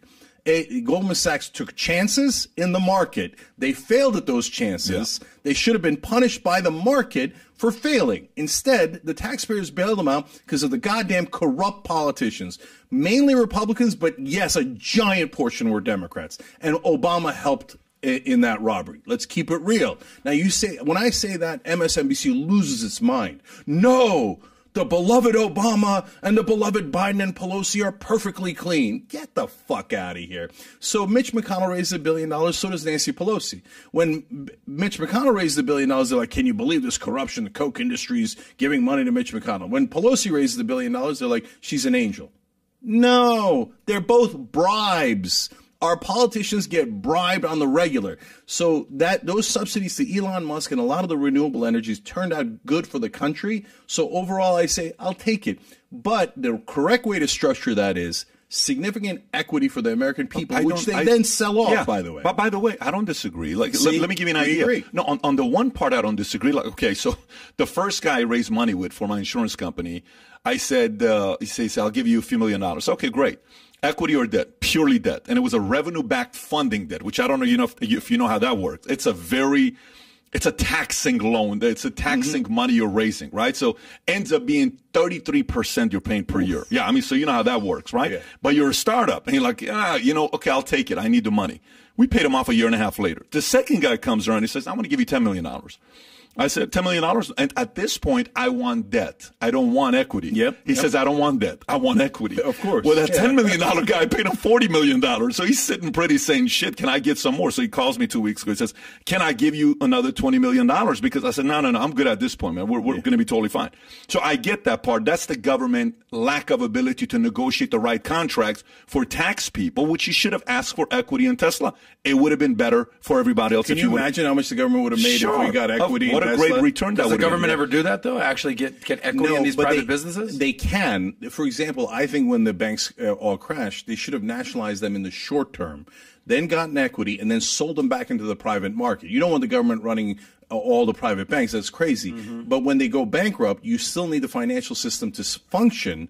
But when you rescue them, as any investor that rescues a business would have nearly 100% of it, right? So the American people get it. So when they get back on their feet and they get to profitable, we at least benefit from that. Instead, what the American people do is constantly just give away billions of dollars to corporations and get nothing in return. Why? Because those corporations gave millions of dollars in campaign contributions to those corrupt senators and representatives. Yeah. So they're just getting free money because they're being bribed. I support the fact that Elon didn't give up equity. Good for him, because he doesn't want to be controlled by them. That is a choice that the individual can make, whether you want to do that or not. The last thing you want is, every time I go to DMV, they treat me like shit. Every time I go to a different institution that's not run by the government, they treat me better. When I was in the Army, and I was in the Army for a few years, it wasn't like, hi, Mr. David, how are you? No, it's like, hey, specialist, stand over there. Like, okay. I mean, that's just not how things work in free enterprise. He doesn't have to take the money. That's right. So he made the right move. You always give the TSA versus Clear analogy. Dude, Clear treats you royally. Hey, Mr. David, how are you? How's your day? TSA, can you stand over there, please? Sir, ma'am, I don't care. Stand here. Let me see it. It's a very, very, so to the government-ran organizations typically don't treat. When you travel, do you fly Clear or do you go TSA pre-check? What do you do? I do TSA pre-check. I love it. I think it's perfectly good enough. I know other people on Clear love it even more. I hear you on it. I like both. I just want to be given a little bit of a better service by a government organization, and you don't get that by government organizations. They treat you like they own you. By the way, it's a very different energy that you get. Yeah, I hear you on that too. And sometimes you need private and sometimes you need public, right? We can't, there's some things like cops, military, that we have to have public. That's why the word socialism doesn't make any sense. Every economy in the world is a mixed economy. Every single one of them. Sweden's a mixed economy. We're a mixed economy.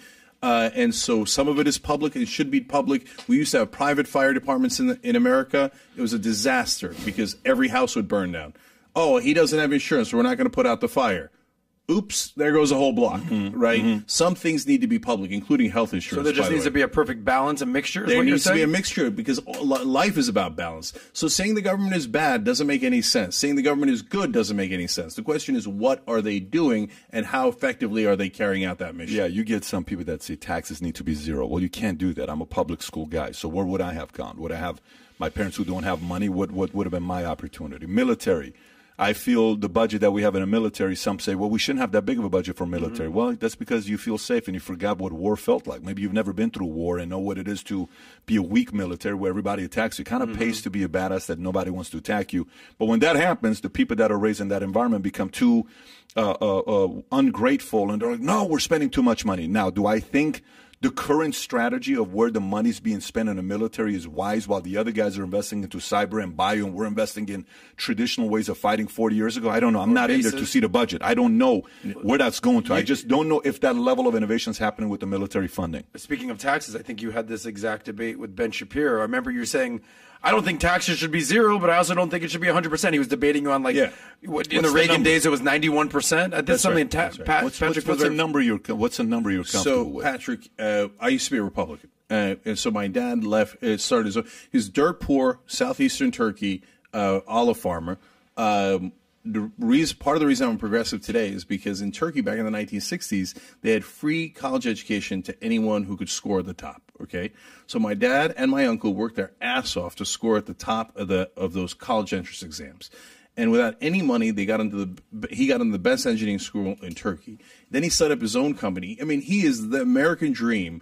And I interviewed him, and conservatives loved him, right? And they're like, "How did a jackass like you come out of that guy, right?" And we'll go even further. My dad was basically chased out of Turkey by communists. So he had set up a business, and they were threatening his life because he was a capitalist pig. Okay, now still we're progressive because we have none of this if the government did not provide a free college education to my dad. Right now, I'd be an olive farmer in southeastern Turkey. A lot of the right wings going, Maybe not so Maybe you should have stayed there, bro. Yeah, right. Now, having said that, though, why did I leave the Republican Party? Because every part of it turned out to be marketing. So, like you talk about the defense budget, right? Do we need a strong military? Of course we need a strong military. And so you can't have no military. That's nuts, right? But do we need this level of monstrous spending with no accountability where they waste billion after billion? Because it's not wasted. It's going in the pocket of defense contractor executives. So the correct answer is balanced. So that brings us to taxes. So when they had it at 91%, right, then we were Republicans. and Reagan came in, it was still at 70%. Our family's still Republicans, right? Nobody paid 91%, by the way, at that time, just so you know. Yeah, and that was they during say that, but nobody ever paid 91%. There was so many loopholes. The average guy was paying 40 to 50% who was making money because so even though I get what you're saying, the 40 years of taxes, there's nobody that was paying 91% at that time. Yeah, and people have to understand that that's above a certain number. Sure. And the number is super high. Right? The famous story with Reagan was that he would make $100,000 per each movie, and then after $200,000, this is the time, this is in the 40s, whatever it was, anything over $200,000 is at 91%. He's like, I'm not doing a third freaking movie. I make 9% on the movie, so he would just do 2 movies a year, and that was basically impetus for his tax plan. Yeah, so there is a point where taxes are too high, right? But right now, we've lowered taxes 128 times. I'm making that number up. It's hyperbole, but probably if you looked at the real number, it might be right around that or more. We're constantly lowering taxes on rich and, most importantly, corporations, right? So, and then remember when in the Trump tax cut, they were going to do $2 trillion, mainly for corporations. What happened, Mr. Populist? And then they were supposed to take away the loopholes. What did they do instead? They did $2 trillion in tax cuts. They didn't take away a single loophole. They were lying all the time. Republicans were lying. Democrats were lying. None of them took away a single goddamn loophole.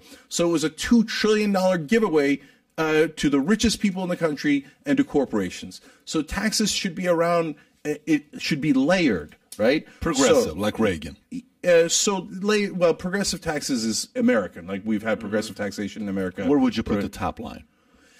Above $1 billion. It'd be a high number. 50% at least. Above $1 billion in earnings? In earnings. In earnings. Yeah. Earned income in a year? Gains. You're not talking capital gains. Capital gains, I'd put at whatever is the normal tax. Okay, I think it's outrageous capital gains is low. Okay. Yeah. So interesting.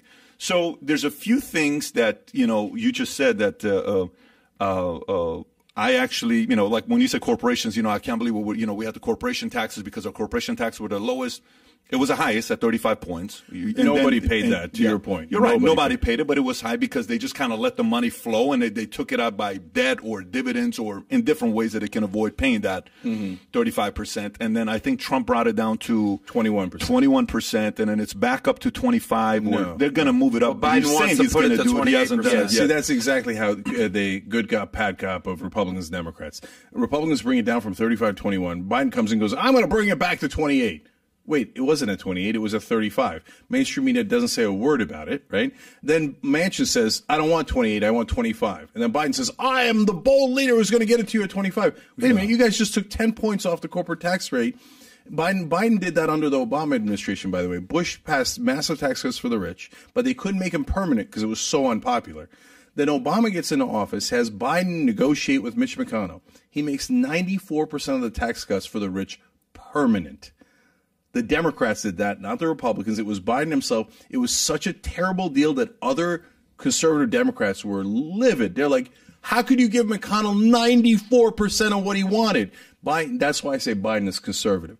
Biden will give Republicans anything they want 24/7. I think they have too many stuff on Biden, if you ask me. But here's the other part. You know how every time they're like, let's send money to people to help them out and bail them out. Every time they print money and send money to them, what are your thoughts on sending money to people? Hey, here's $1,000. Here's $600 a week. Stimulus checks. Yeah. What are your thoughts on? So everything, like an Andrew Yang model, even a UBI. I would assume you would support something like that. Okay. So it all depends on context. It all depends on the facts. So when we were in the middle of COVID, did people need relief checks? Yes. So I supported that completely.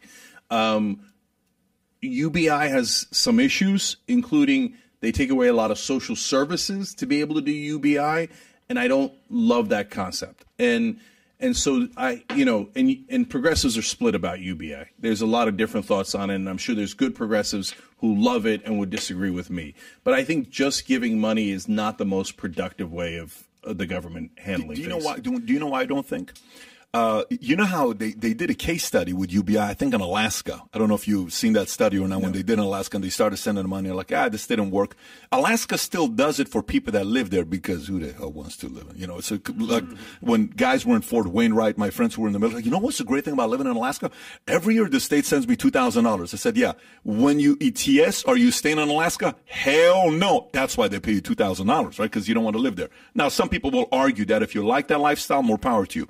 The one area that if you were to look at the current system that we have, we typically ask this one question. I'm curious to know what your answer is going to be. Guy asked me this question yesterday. I'm like, no one's ever asked me the question that I've asked others. I asked Joe Rogan this question. Out of the 5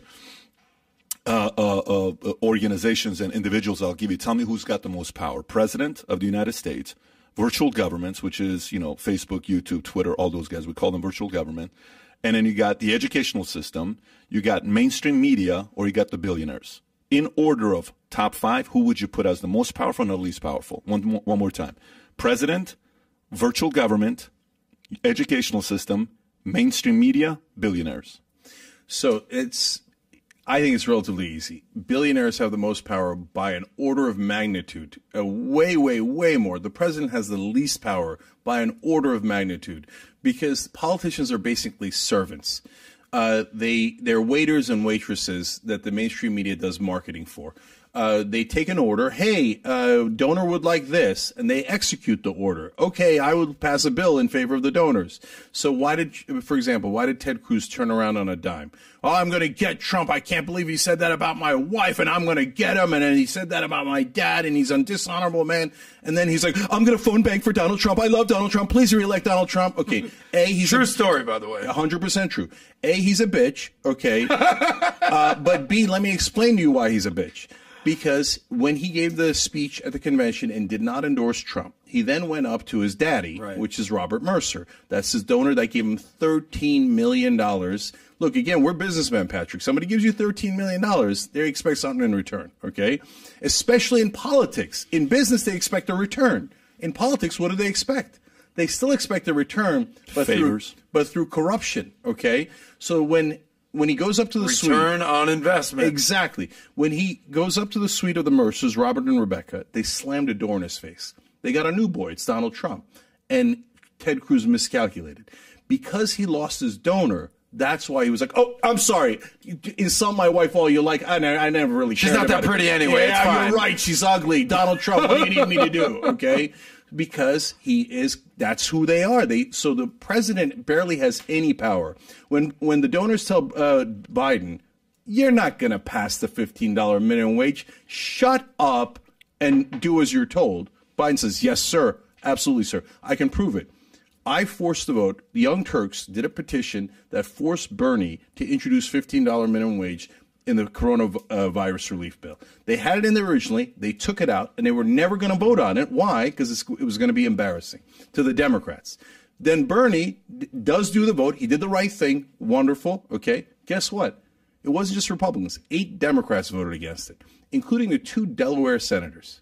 The 2 Delaware senators are not voting without checking with Biden. They're his top allies. That is Biden saying, I didn't mean it. I was lying the whole time. I'm against $15 minimum wage. The whole time pretending that he's in favor of it. If you watch mainstream media, they tell you Joe Biden's in favor of the $15 minimum wage. No, it was a lie. So mainstream media, second most powerful on that list, but they're also servants. The wealthy are at the top. Corporations are at the top. Everyone else serves them. Okay, the educational system. That is a variety. So because it has a history, right? And sometimes it's wonderful. Like in the 1950s and 60s, the education in New York was the best in the world, and it produced amazing businessmen, entertainers, you name it, right? So when I was growing up, we had great public schools. I went to a public school in New Jersey, right? Now it's an absolute disaster in places like California. Why? Because they lowered the tax base and they privatized the schools and they funneled the money to private schools and they starved the public schools. So the educational system is important because that's where we teach culture.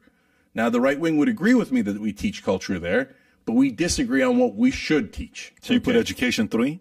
I think education 3, president's 5. So what's left? What was the digital media? Virtual government. Oh no, my bad. Virtual government is now you're thinking about it. No. They're number 3, You but put them almost 3. Yeah, but they're almost at number 2. So you got billionaires at the top. Yeah. Then you got legacy media number 2. Then virtual government's digital media number 3. That's right. Educational system number 4, and at the bottom of the totem pole, the president of the United States. Definitely. So here's how I have it. Okay, I have president at the bottom, just like you do. I don't think president is. You got 8 years. What are you going to be doing? And quite frankly, 8 years, you got to have Congress on your side, Senate. There's a lot of moving parts for you to be able to do a lot of things done, and they're funding you from the back, so you're working for them. You guys agree? That part I agree, absolutely. At the second to the lowest, I put mainstream media, because mainstream media is a byproduct of the money guys, meaning mainstream media is nobody without the funders, which is billionaires. Billionaires make mainstream media talk about whatever they're talking about. So I put mainstream media at 4th. I put billionaires at 3rd.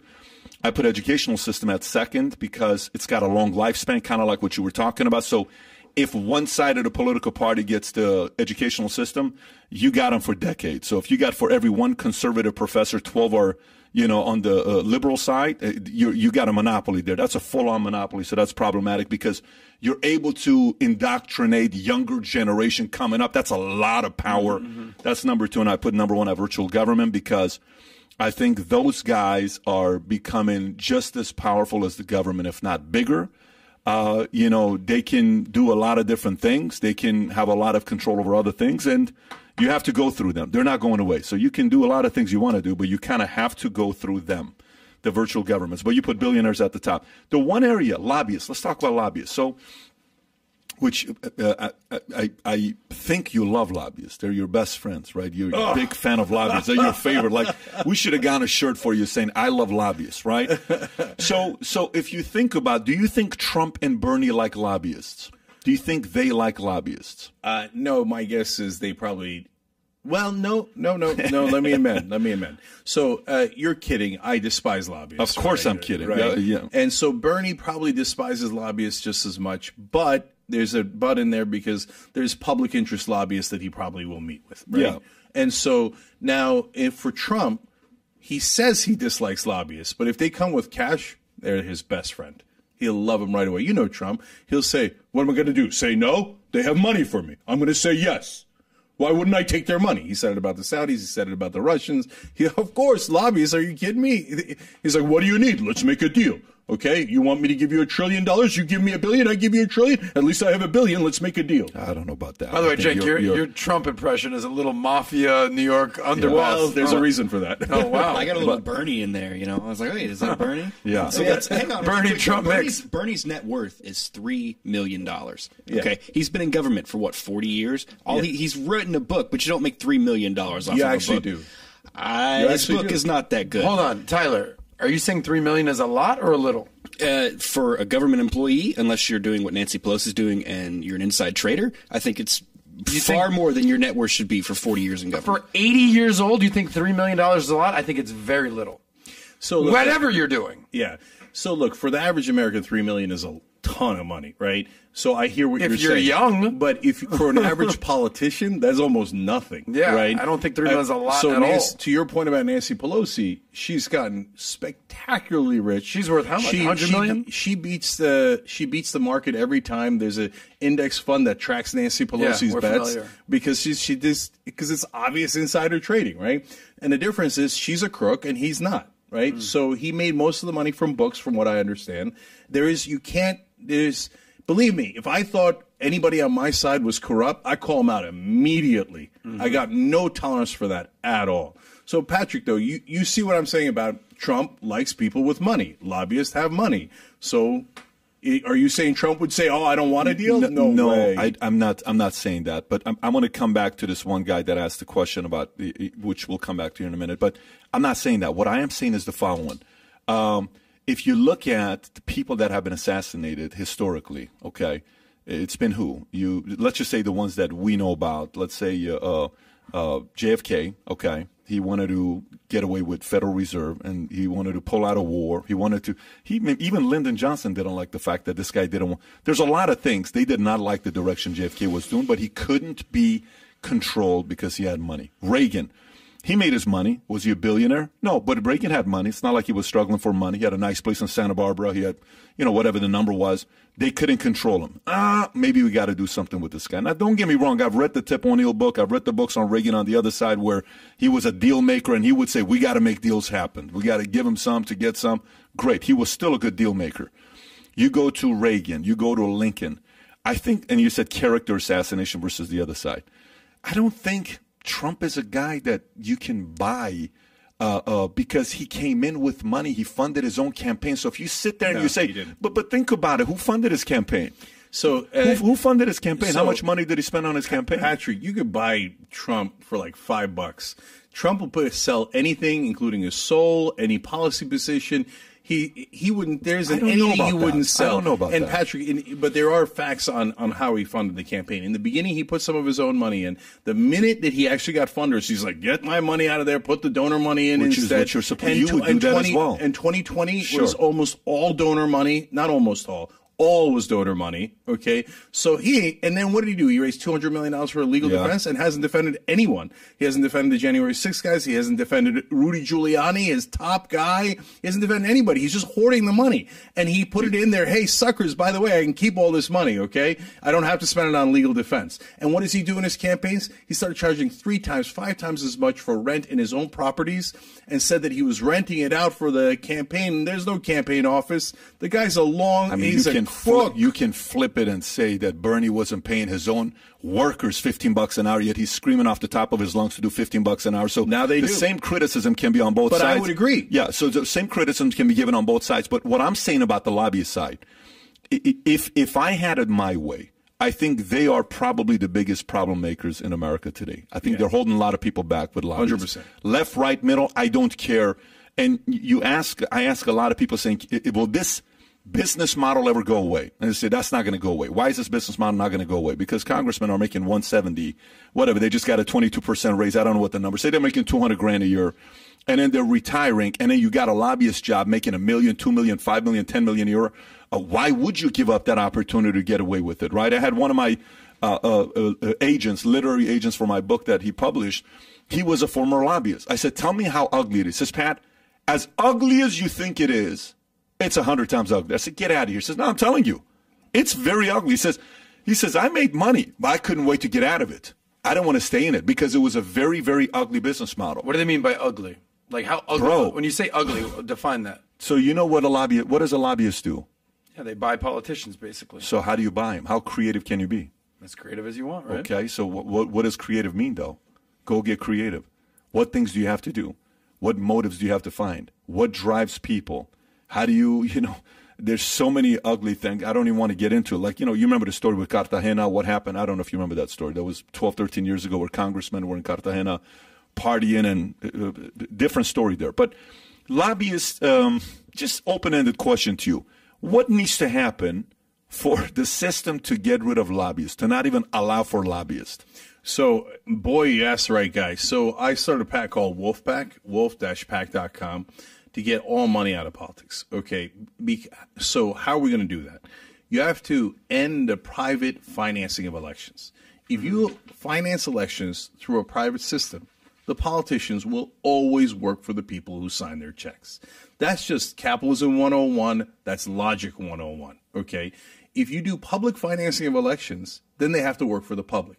Now, people go, oh, my God, we're paying the goddamn politicians to run for office. Yes, either we're paying them or Soros is paying them, Koch Industries is paying them. Then they work for Soros or Koch. If we pay them, then at least we got a fighter's chance of them working for us. And on top of that, you make penalties for if you're getting private financing, you're getting money funneled to either your campaign or your pocketbook, we're going to put you in jail.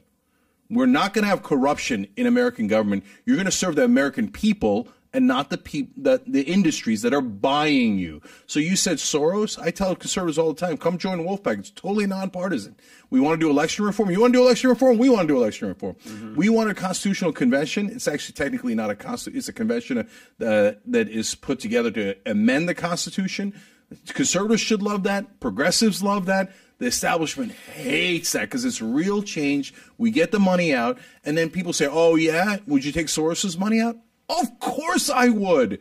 Why would I say, oh, yeah, take the Koch money out and the Mercer money out, but keep the Soros money? And by the way, Soros is a massive capitalist, right? Of course. Yeah, and so he's socially liberal, but economically he's still conservative as well. So, no, but it doesn't matter. Even if he agreed with my 100%, I'd still take his money out because I don't want the politicians being bribed. So that's how you get at it. The lobbyists will exist, but if they cannot influence your election and they cannot influence your money, then they have a lot less power. You still have to close the revolving door, the one you mentioned at the end when they retire, they get the big checks. And that's the hardest thing to do. Because when you tell politicians you're not allowed to make millions after you retire, they're going to fight you tooth and nail. To the end. To the end. To the end, yeah. Do you agree with him, by the way? Which part? I mean, you're talking about campaign finance reform at the end of the day, right here? And I mean, you're no fan of lobbyists. I know you kind of give them an open-ended question. But so you're saying if you're running for office, use your own money to run for office? No, I'm saying public financing. So you can't take anybody else's money, okay? So otherwise we're worried you're going to work for them. So you go, and the way that it works is you use your own money? In most public financing systems, yes. Yeah. Okay. So it creates a loophole for the rich, and some progressives don't like that. That's a different issue, but the great majority will be just normal people. $5, $10, $20, $50. You have to qualify. And the way to qualify is to get a certain number of signatures, depends on where you live and your district and your state. You get a certain amount of signatures, and you have to get a certain amount of money raised. But usually it's like $5 or $10 at a time. So you're actually raising money from real people. Right. It's one thing to do a signature at the mall. It's another thing to give somebody $5. It's a big difference. Yeah. Well, this is what you're talking about with Bernie. His famous thing goes, do you understand the average voter will give me $18 as an individual donation? Did you follow the Michael Porter and Catherine Gill when they came out with the book, The Industry of Politics, and they're trying to change the voting system? Did you follow any of that or no? Not specifically, Okay. No. Anyway, so it's a similar, they're going in a similar direction. But question for you. Who, by the way, if you go with that format that you're talking about, who would win? Who would that benefit? And who would be against it? So say you go to format that I get to use my own money or public money to run for office. You're saying that because you think that would benefit Bernie because Bernie would get the most public money. No. I'm saying that, first of all, I've been saying that for 20 years, well before the rise of Bernie. Who would that benefit, though? Well before grassroots fundraising was even a thing. So it would benefit the people because, and now then it gets to the question of, do I think the American people are fundamentally progressive, or is it a center-right country, as the media has told us our whole lives? Now, if you're a conservative and you think the country is mainly conservative, you would love that system. I'm a progressive, and I think the country is 2/3 progressive, so I love that system. So that makes sense, because if I were to ask my kids what percentage of them would like me to make their bed instead of them making the beds, it's 2/3, probably 3/4. So do you understand what I just said right there? I don't know if you got what I just said right there. So I believe if the individual is not protected, and somebody comes in saying, if you vote me in, I'm going to give you X, Y, Z, I do believe that's majority of the country is going to vote for an easier life than a harder life where you have to carry the weight and, pull your own little red wagon, or as JFK would say, don't ask what, what your country can do for you, what you can do for your country. But, it's interesting to see that would benefit. But by the way, Patrick, you just made an argument against democracy. Tell me why. Because you're saying, well, if we let people vote for their own interest, they're going to vote for their own interest. Yeah, that's called democracy. Yeah. So then the question is, what is the right balance? Okay, because that's always the balance that you have to strike. Because let's say the people voted for, hey, you know what? I want the government to give us each $1 million, right? Well, the government's going to run out of money instantly, right? And then all of a sudden they're not going to have any social services. Nobody's going to pick up the garbage. Why? Because we already gave you $1 million. Then they're going to go, oh, okay, we overdid it. Sorry.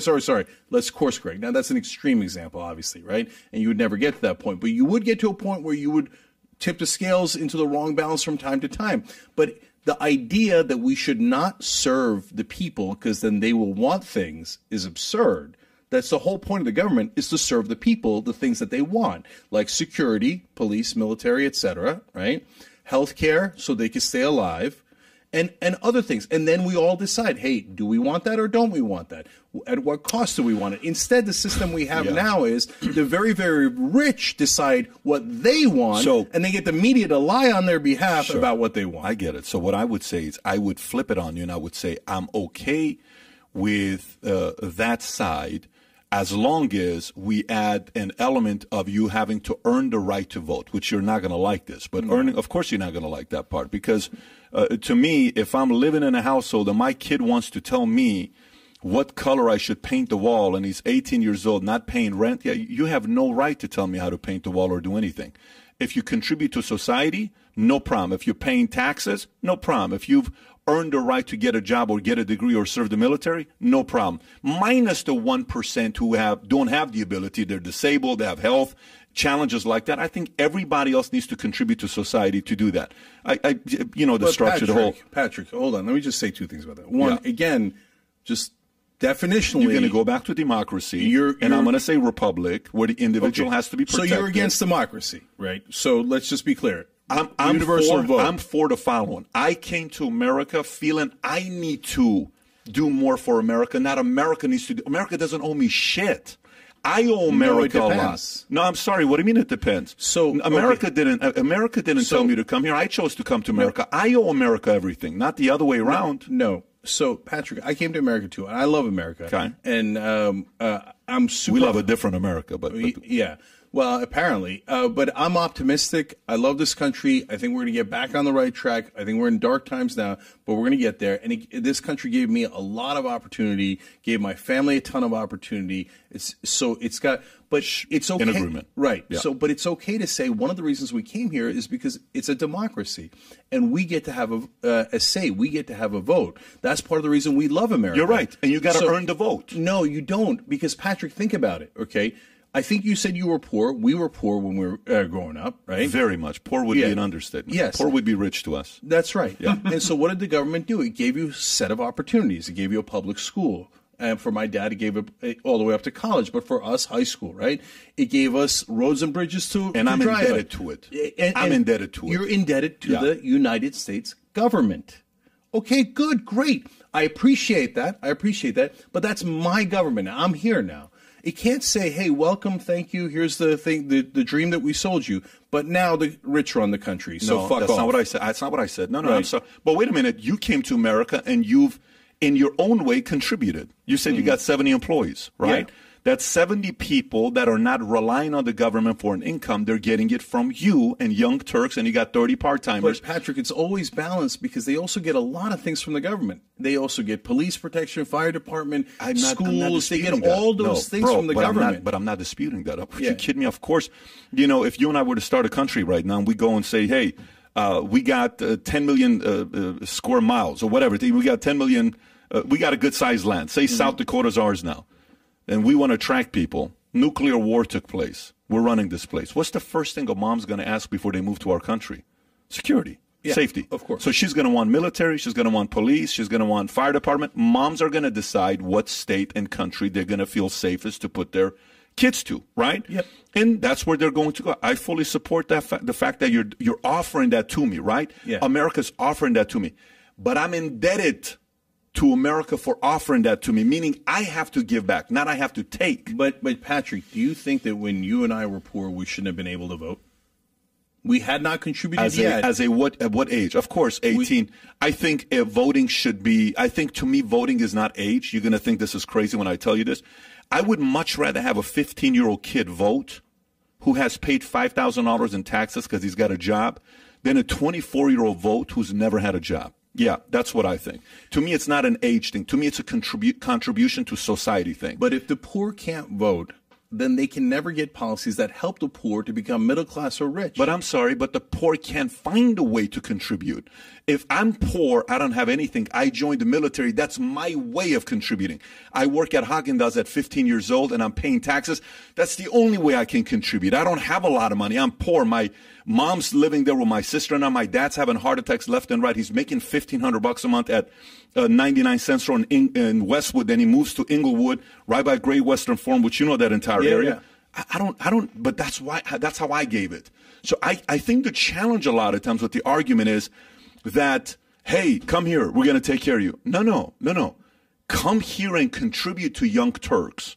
Come here and contribute to this environment that we have. And we, in return, have to give you good 401k benefits. Okay. We have to give you good health benefits. I know you like to say companies are not individuals or companies are not countries. But if, let's just say, people are working and I don't give you benefits, somebody else does, I'm not competitive. But if you come in here, you're not providing value to the organization, you're always late, you have a bad attitude, you're complaining, you're bitching all the time, you're recruiting people to be complainers, you're probably not going to stay here for too long. Yeah. So we have to realize who we're turning into heroes. For me, even an individual who has had a job, who's cleaning, whether it's waste management, whether it's whatever it is you're doing, but you're figuring out a way to contribute to society and taking care of your family, but Patrick, I salute you. But Patrick, we agree on that 100%. Our families worked our way up. Right? So which part of it do you have a challenge with? So all of that is wonderful. I'm just saying, yes, but if you're poor or you don't happen to have a job now, and I'll give you a specific example, that doesn't mean you shouldn't be able to vote. That you're taking away universal suffrage. That's not what I'm saying. So like, for example, when my dad... I'll give my caveat, but go ahead, please. Yeah, when my dad is going to college, he can't work at the same time. He's barely able to survive, right? And that college is super hard at the time, right? Now, I think college is way easier these days. Anyways, so at that time, technically, he's not contributing to society. But what's he doing? He's turning from an olive farmer to a mechanical engineer and a businessman, right? So in that time, he needs a little bit of a hand up and not a hand out. Like there's an old Clinton line. It's true. How long, though? Yeah. That's the question. And by the way, Patrick, will some people abuse that? Of course. It's human nature, right? And you put in safeguards, you put in guardrails, but it doesn't mean you take it away.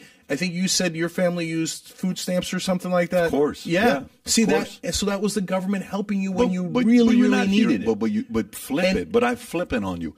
For how long, though? For how long? You shouldn't That's just a balancing act. But if you say, hey, you know what? I think it should be 3 years and then you got to be self-sufficient. That's what I'm saying. Right? I say 5 years or the other guy says 1 year. Okay, we're having a debate. That's okay. There's nothing wrong with that. Then we don't have a challenge. Like, for example, like unemployment. You got fired. Of course you need unemployment to go find a job. What are we talking about here? But put a timeline to it, not 24 months, not 12 months. I actually agree with you, and that's where some progressives don't agree with me. But I will... I'm on your side on that. Look, it happened to me. When I was in Florida, we were working down at WWAMI and down in South Beach, and that was Barry Diller's TV organization. He sells it to Univision. We're all unemployed. It's hard trying to get a job as a TV writer, especially in Florida. So I go on unemployment. Did I go on unemployment the entire time and milk the whole thing? Of course I did. That's what everybody does, right? What are you going to do? Turn down the unemployment check? So, but at the same time, I don't think everybody does. I don't think everybody does. And but by the way, you've contributed. You've contributed. So to me, you've created 70 jobs. That it's almost like this. People ask me a question. They say, "How do you feel about your brother-in-law, Siamak?" Okay, I say, "What do you mean? How do I feel about Siamak?" You say something to Siamak, you're gonna have to deal with me. This guy's my family. Why? Because I'm a younger brother by 6 years, 5 years and 10 months. Let me pull it off camera. So she's only older than me by 2 years, because if you look at it, you'll think I'm the older one. Anyways, but she's older than me 5 years, 10 months, right? But I've always been the older brother and a little bit protective. My parents got a divorce. I kind of had to be that. You know, I understand what the motives are with men. I know it myself. I know what they're trying to do, so I got a little bit protective. She married Siamak. Best wedding ever. I think it's November 23rd or something like that. 03, we go to the wedding. Ridiculous wedding. Incredible wedding. 02 or 01 or one of those years. Anyways, he starts taking care of my sister. Do you know when's the last time I was concerned about my sister's health, protection, safety, finances? Do you know when's the last time I went to sleep worried about that?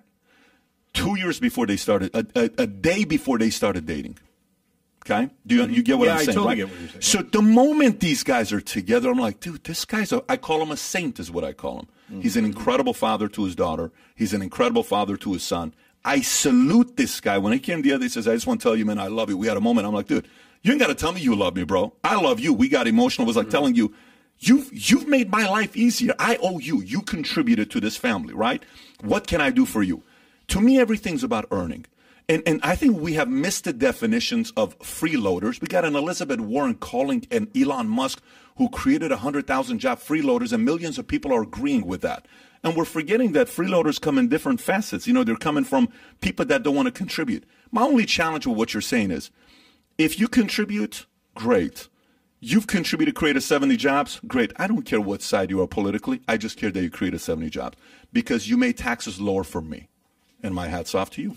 Do you understand what I mean by you make taxes lower for me? That's all I'm saying with this part of it. But by the way, who would you not take money from? You've raised money. I don't know what, if you go to Crunchbase, you know, 26, 27 million bucks. You've raised some money from certain people. You'll see Katzenberg. You'll see this. You'll see that. Some guys that have given you money. Who would you not take money from? Yeah, well, I've already done that practically in many, many instances. So I'll give you some examples. So Sure. First of all, in terms of advertisers, when we were at Current TV, Chevron wanted to advertise, and we said no. So we think the fossil fuels are destroying the planet, and we don't want them to be a direct advertiser. Okay, so for-profit colleges, I think they're a scam. We said no. So we say no to advertisers all the time. We now focus on the ads that we can control, the direct advertising.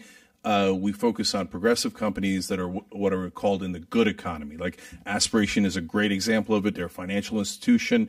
You would love it. They create tons and tons of jobs. They've got an interesting niche in the market, and they're trying to make money by doing good in the world. But they're still making money, right? And they're still a company. Mm-hmm, mm-hmm. So there are those great companies that I'm happy to support, and there's many that I would reject. In terms of investors, for me, we had a lot of trouble raising money because our competitors have raised billions. Like Vice has raised, I think, nearly $2 billion. Vox raised $200 million in their last round. BuzzFeed $400 million in their last round before they went public. So we raised $20 million in our last round. All in all, we've raised 25 throughout the entire history of the company. We've actually paid back a lot of that money. So I now control the company completely, editorially, managerially, financially, in every way, right? So I'm super happy that we've got complete control. But that was really hard, Patrick, because a lot of people, investors, they don't, in the VC world, in the private equity world, it doesn't work like in right-wing media. In right-wing media, a fracking magnate comes in and says, I will give you funding to start your company, but you're going to have to be pro-fracking. That's just obvious, okay? In the VC world and private equity world, they don't care about your politics at all, They just care about the bottom line. How quickly can you grow? How quickly can you get them the money back? What's the, if it's debt, what's the interest rate? If it's equity, how much equity? What are the rights associated with it? So the reason we had trouble is because I'm a pain in the ass. I'm a stubborn guy. And so. Do you want to change? No, not at all.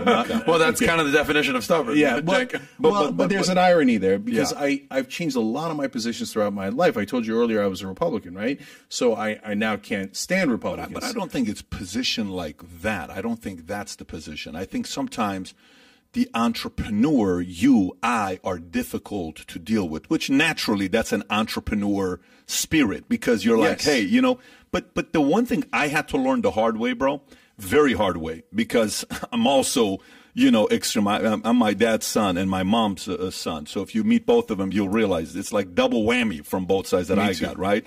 So Middle Easterns are not really so. But I had to learn. I had to sit there and say, okay, all right, this makes sense. Why the concern you would have with this? Okay, this makes sense. Okay, like for example, I'll give you one thing. I had a call with my board, and my board had a call, and it was about vaccines. Okay. And hey, what are we going to do to increase the vaccinations of our sales offices? Because you got to go and why don't we offer it to them? Why don't we have somebody go and fund it and spend the money? I'm like, okay. So it was a 3-hour board call strictly on this because there was breakouts. And when there's breakouts, you got to have these calls. We don't want anybody to have any kind of health issue. So we had these calls and we went through it. I said, okay, I'm going to think openly and just keep poking me and push me and challenge me and see if I have a leak in my argument. And so that's what we did. So I said this and they said this. Well, Citigroup was doing this. Well, I'm not Citigroup. Well, those guys are doing this. Well, I said, listen, man, we started the company with the cause being to save in America. I said this in July 17th of 2009, dressed like George Washington. My wife was dressed as Lady Liberty at JW Marriott Palm Desert. We had a 40-foot Mount Rushmore on stage, and I'm saying, saving America by bringing back the free enterprise system and hope to American families. Like, my whole premise is freedom. You want me to force these guys to do this, to go there?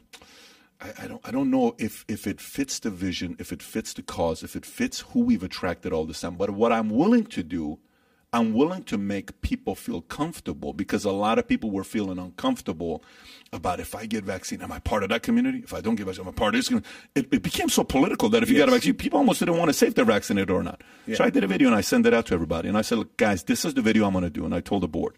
And they said, very reasonable, do it. So I shot the video, I sent it to everybody, said, I said, look, guys, here's where it is. There's a few different camps with vaccines. There's a camp that has it and doesn't give a shit if you care whether they got it or not, and they'll publicly advertise it, and they think everybody should get vaccinated. There's a camp that doesn't want to get vaccinated because they think this is a conspiracy theory and they don't think they need it. Unless if you're XYZ age, you shouldn't get it, kids. Okay, that's that camp, right? They knew what my position was and where I stood. I told everybody my position. I said, but there's a camp in the middle that you feel guilty because you're going to disappoint somebody. Here's my suggestion to you. Let me speak to you. And then I spoke to that camp, because that camp was having a hard time making a decision on which way to go. And then the board said, fair. You allowed some people to come and openly come out and say, hey, I got the vaccine. Good. Hey, after a research doctor, I'm not. Great. But we took that approach. I had to learn that as a CEO and a founder, and it was very, very hard to allow that feedback to be given. But I think the other part is also the vision. Like, what's the vision of Young Turks? Yeah. How big you want to build it? How big you want to scale it? Maybe you're not Vox. Maybe you're not Vice. Maybe you don't want to go that angle. Maybe, because what makes it very complicated for guys like you, Shapiro, Glenn Beck, is you're also talent, which is tough, right? Yeah. I mean, if you're also, it's a lot of pressure on you that a lot of people don't realize, because, you have a talent. You're like, man, I want to try to recruit this guy, but shit, I just said this on air, and it's very complex with the position you got. So I can understand the complexities of where you're currently at. Yeah, well, honestly, a lot of executives are what more in the establishment Democrat camp, to be honest. Okay, and so when they see me on air and I'm ripping Biden and I'm ripping Pelosi, etc., they get uncomfortable, and so they're like, I don't know that I could, do Sponsor. that. Yeah, and so that's just the realities of it. That means we just have to work harder. So, look, in business, I believe in win-wins. You win-lose is short-term, win-win is long-term. Yeah. You can get to win-win, but you just have to work harder to get to win-win. If you got a $10 million a year offer right now from MSNBC for 3 years, would you take it? Absolutely not. You wouldn't take it. No. Fox. I TV. already turned down MSNBC. It offered me over $1 million back when I had made no money. Had no But money you at were all. going to be a contributor, and you were not going to have you were not going to be 6 p.m. You were going to be on the weekends, I think, right? If I Yeah, recall. so I had 6 p.m. Yeah. They wanted to move me out of 6 p.m. Yeah. even though I had the highest ratings they ever had at 6 p.m. into the weekends. Yeah. And my point wasn't, hey, you're moving me down. My point was, why, right? Because I said, Phil, who was running it at the time, Phil Griffin, I said, if my ratings are the highest you've ever gotten, is the ratings a problem? He said, no, of course not. I said, am I a bad guy internally? Am I causing trouble? And there's, no, everybody likes you. Okay. So what would get me back from the weekends to prime time is what I asked. And that was the most awkward minute of silence you've ever seen in your life. Because the real answer was, stop criticizing Democrats. And he can't say that to me. So he just fumbled around and basically said at the end, do you want it or don't you? Thinking, nobody ever says no to cable news. Nobody ever says no to that kind of money, right? And so I said, no, I don't want it. And I did my own thing. And so to your point, Patrick, about entrepreneurs, we're stubborn for a reason because we have a vision. We have a certain vision for what to do. So if you tell me I got to apply a set formula that doesn't make any sense for my company, for my business, because you learned that in business school or you apply that to every company that you went invest to in. Wharton. It's not like you went to Wharton for management. It's not like you went to a community college. Right. No, I'm not going to Yeah. do your set formula. I'm going to use my own judgment and I'm going to execute my vision. I just learned long-term humility helped me out, and being too cocky and arrogant hurts when it's the business. If you're the talent, no one gives a shit. Like for example, have you seen the movie The Late Shift with the story of Letterman and Leno? You ever seen that movie? No, I didn't see it. I think you would highly enjoy it. If you've read the book, I've read the book and I've watched the movie. It's a 90-minute movie. No, I on should Netflix. watch it. You're right. I think Yeah. you would really Yeah. enjoy it if you watch it. But I have guys that I want to recruit and I want to put them on talent. And I'm sitting, I'm like, man, I'd love to have you on, but some of the shit you say is going to get you a strike on YouTube. It's just going to get you a strike on YouTube. So you know what? I'm going to be a little bit patient, and I'm going to create a platform that a guy like you, I can recruit you and I can pay you, but I'm going to put you on an OTT, and you can make money, revenue, membership, all of that, but you can say whatever the hell you want because the bylaws are no longer what? It's no longer a YouTube or a Facebook or a this. But if today, YouTube, you say one thing, this, that, vaccination, next thing you know, they're taking the whole thing down. They did that with a few different channels. They took about 80 of our videos down the last 2 years. 80 of our videos they took down the last 2 years. So you have, until we have our own YouTube, until we have our own OTT, until we have our own thing, you got to play by different rules. Let's talk about Joe Rogan.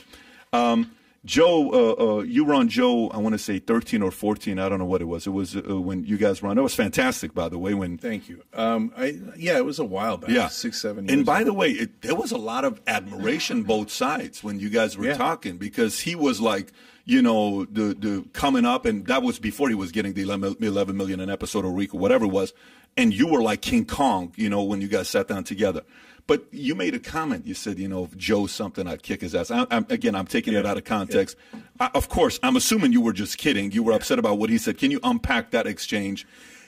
Comments you made about Rogan. Yeah, so I like Joe a lot, and we even grabbed lunch. We were friendly. I was thinking of. I even pitched him to be a host on a show we'd pitch to cable or networks, etc. Okay, Really?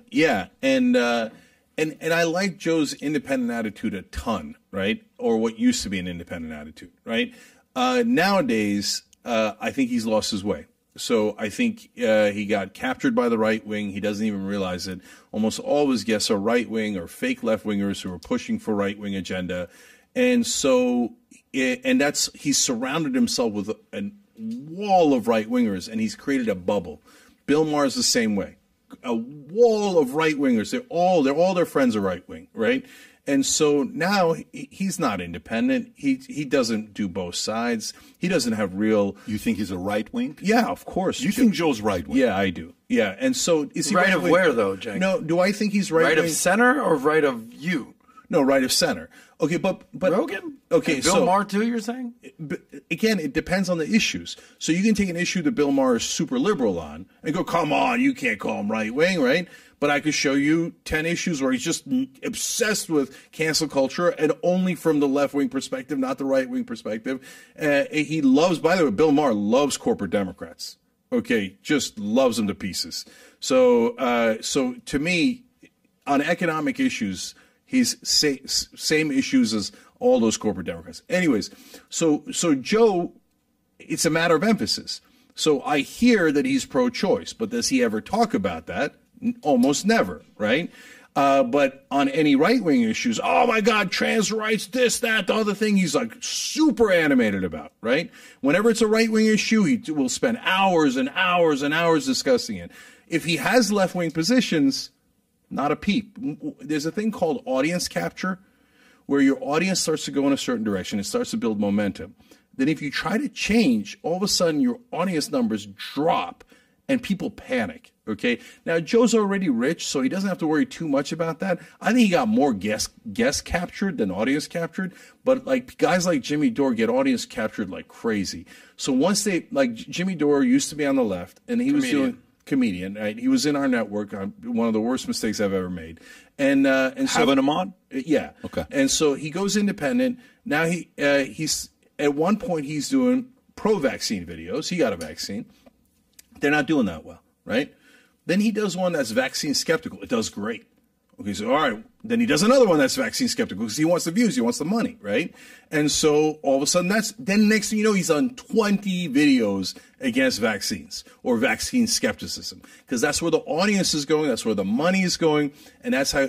And there was a progressive in our network who said, look, the same thing happened to me. I was criticizing Democrats so much from a left-wing position, but I was criticizing Democrats. And one day I woke up and I found out my audience is right-wing. Like I asked him a poll question. Holy cow, these guys are like 70% right-wing. So he's like, I had to make a principled choice there. And I did. And I cut off 70% of my audience. And I started talking more about my left-wing positions, not just anti-Democrat positions, right? So that's what happened. So on Rogan, to your the specific question, so now I have animosity with Rogan, but yeah, I was largely trolling them. Like and I said it very clearly too, never in the streets, never any violence. Violence is crazy. But I was saying, if you want to step in the ring, I mean, obviously, you know what would happen if you stepped in the ring. You're not naive.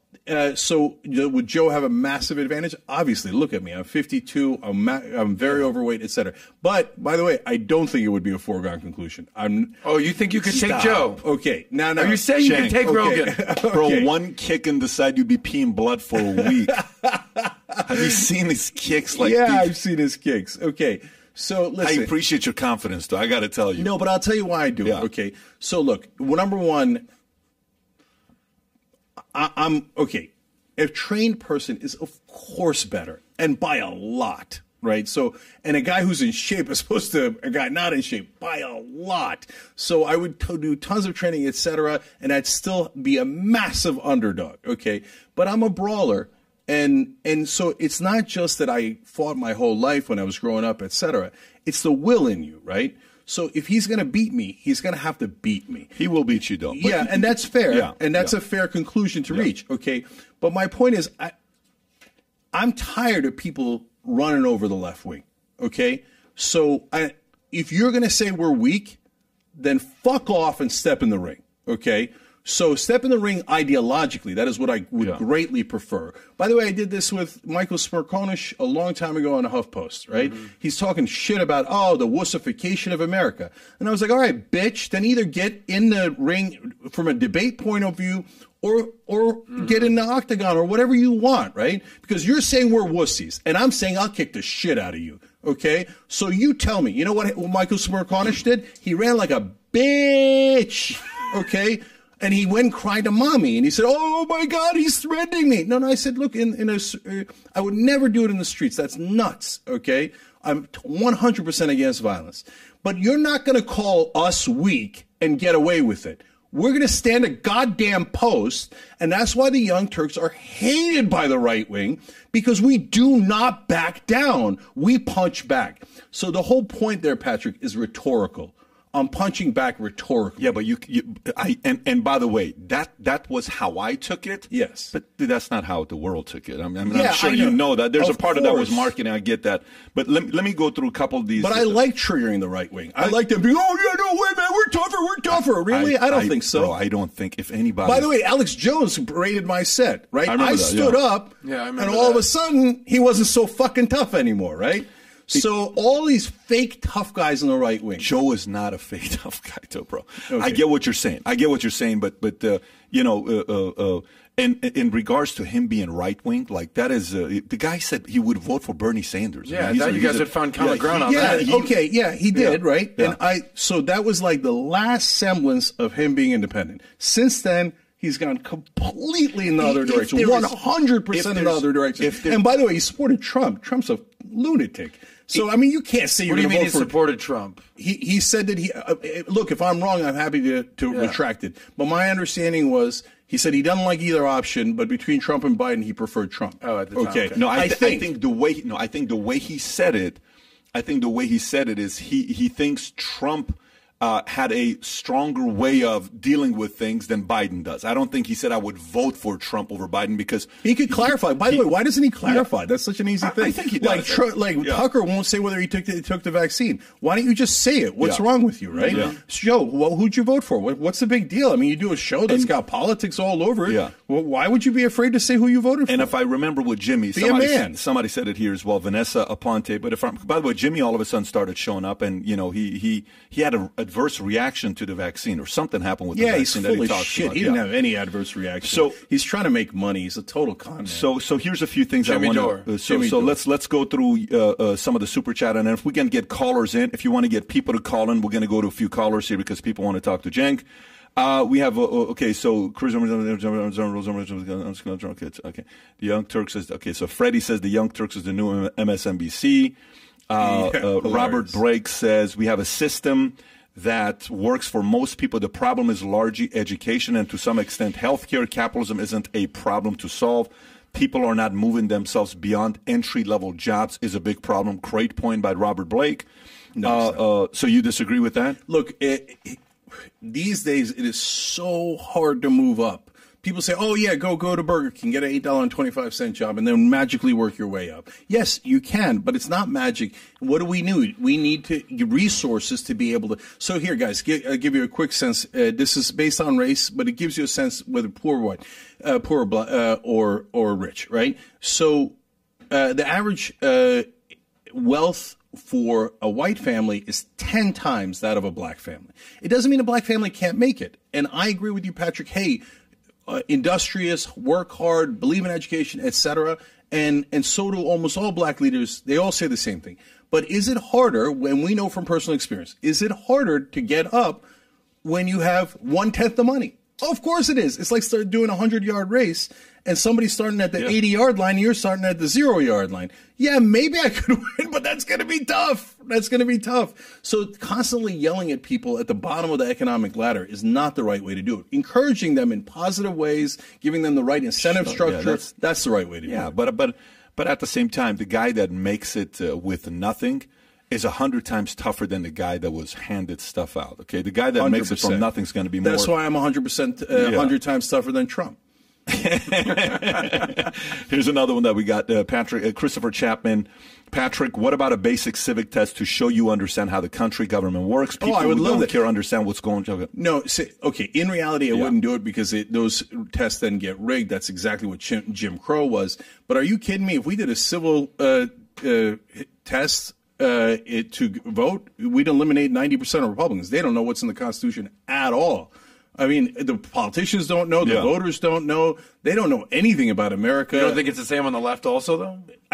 So when you do polling, you see that both sides have issues. Like, for example, Bill Maher, as mad as I get at him, did make a good point the other day. You always have to listen. You always have to be open-minded. And he said now, like, Democrats think if you get COVID, there's a 50% chance you're going to die. That's crazy. Yeah, that's nuts. That's not true at all, right? It's it used to be about like 1 to 2%, and that was dangerously high. Now it's way lower than that. So you have to actually do facts, science, etc. Right? So it just depends on the circumstances. I keep going back to that because I need people to use their minds. So can Democrats be wrong from time to time because they were watching MSNBC, CNN? Of course they can. Of course they can. But on average, The Republicans get factual things massively wrong these days. So the things they like, the election was stolen, just not true, not remotely true. Right now, every right-winger is going, no, I read it on JimJablowski.com on Facebook. No, he lost 60 cases in a row. He never presented a single piece of evidence. All conservative judges, all Trump-appointed judges said you did not present one piece of evidence of fraud. So he lost 60 cases in a row because there is no evidence. All those Republican legislators in the swing states said there was no fraud because there was no fraud. It's a giant, giant lie. And 40% of the country has lost its mind. Did you ever on Young Turks talk about that? Trump was a Russian spy and the Russian story. Did you ever yourself talk about that he was linked to Russia? Yes. Okay. So let me explain. What? So I did what is. I always have a unique position because I'm not in the camps. Right. I look at the situations and the facts. Sure. So the Democrats said, oh, it was because of Russia that Donald Trump won. I said, no, that's not true. Hillary Clinton lost the election.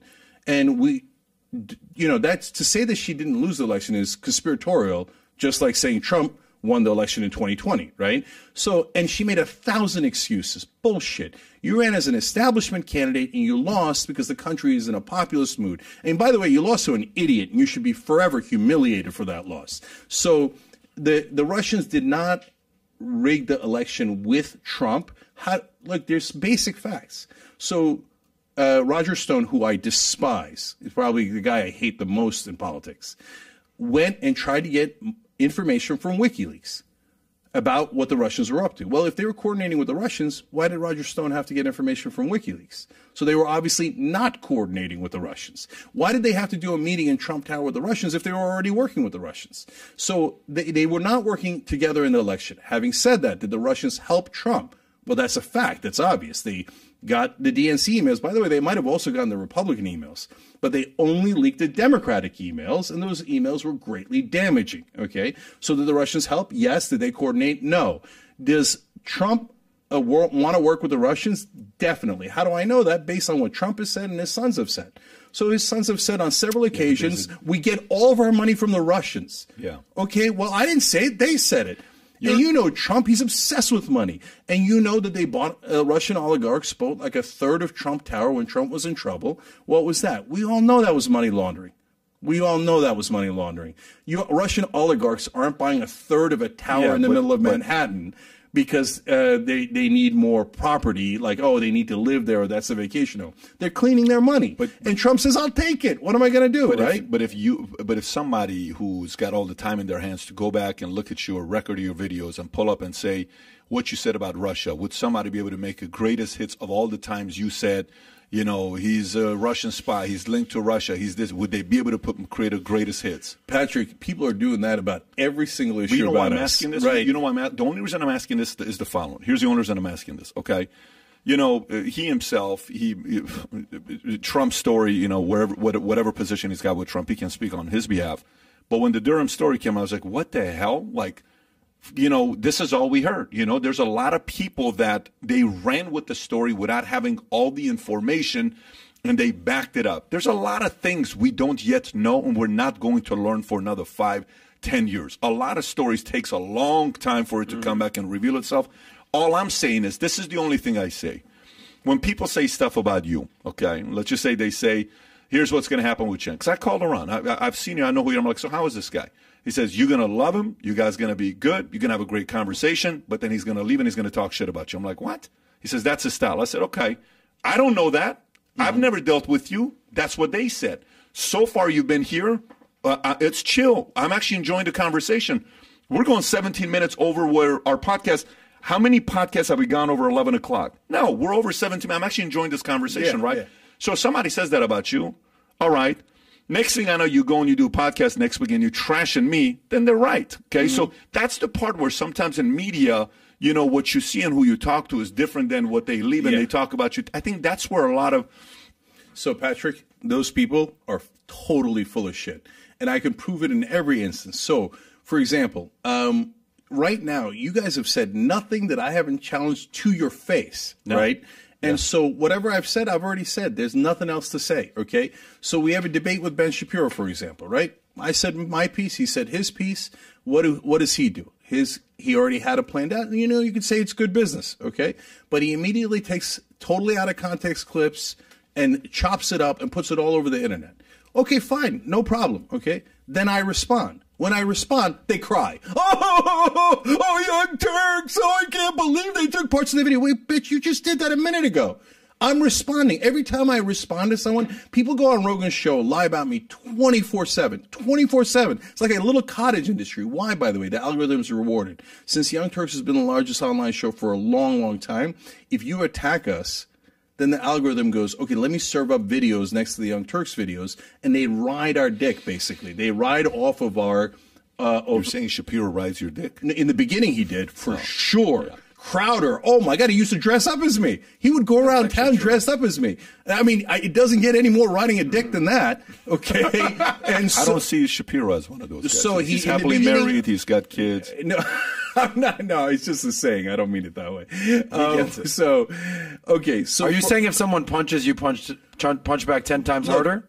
So that's what you're saying? That's exactly right. So you and Trump have something in common. That's exactly right. No, by the way, that is right. Yeah. So what I'm trying to teach progressive politicians is, look, don't go around picking fights for no reason, for theatrics, to make yourself feel better, to vent, etc. But pick fights for a purpose, or answer fights for a person. My dad is the most peaceful guy you'll ever meet. I don't know why he told me this, but he told me when I was growing up, he said, never punch anyone first. But if someone punches you, punch them back so hard they never punch you again. And when I was a kid, I would literally let the other guy take the first punch. And it's the most unnerving thing. They're like, you just are going to let me punch you in the face. Yeah, I am. Go for it. See how it turns out. You literally did this. I literally used to do that. Yes. Okay. So I don't punch first, but I punch back so fucking hard they cry for year after year after year. So why don't we do, if we have some callers, let's get a few callers and then we'll wrap this up. You know what I love the most? Here's what I love the most. I love a good debate. I love a good exchange. I love the fact that audience wins. What our format is right after this, we're going to do, how many short clips are we going to do? 5, 7, 8 we'll have 12 short or 13. clips? Okay, and they'll go on VTSC, and they're 3 to 8 minute short clips that'll go on there, and it'll drive back to the interview. But if you got callers... Let's get a few callers. Yep, John's got a few callers on the line. John, sometimes he only takes callers from ladies, but John, let's see who you got here today. We have Roberto. Okay, good. Roberto, how are you? I'm doing great. I have a question, Patrick. Love the show. Love the civil discourse here. So my question is to both you and to Cenk. I'd love both of you to answer this.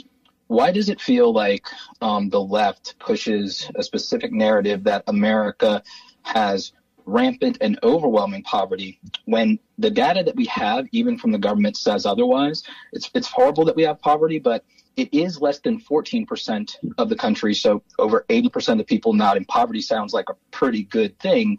The median income is $55,000 a year. You can live on that in most places of America. 65% of American adults are homeowners, less than 1 million homeless, less than 250,000 unsheltered. So why are we being convinced of a narrative that Americans are destitute when we could talk about improving it? Why is the narrative from the left that everybody is poor when that's clearly not what the data says? Yeah, so that's not the narrative, but it is a failure of the left that it has left you with that impression.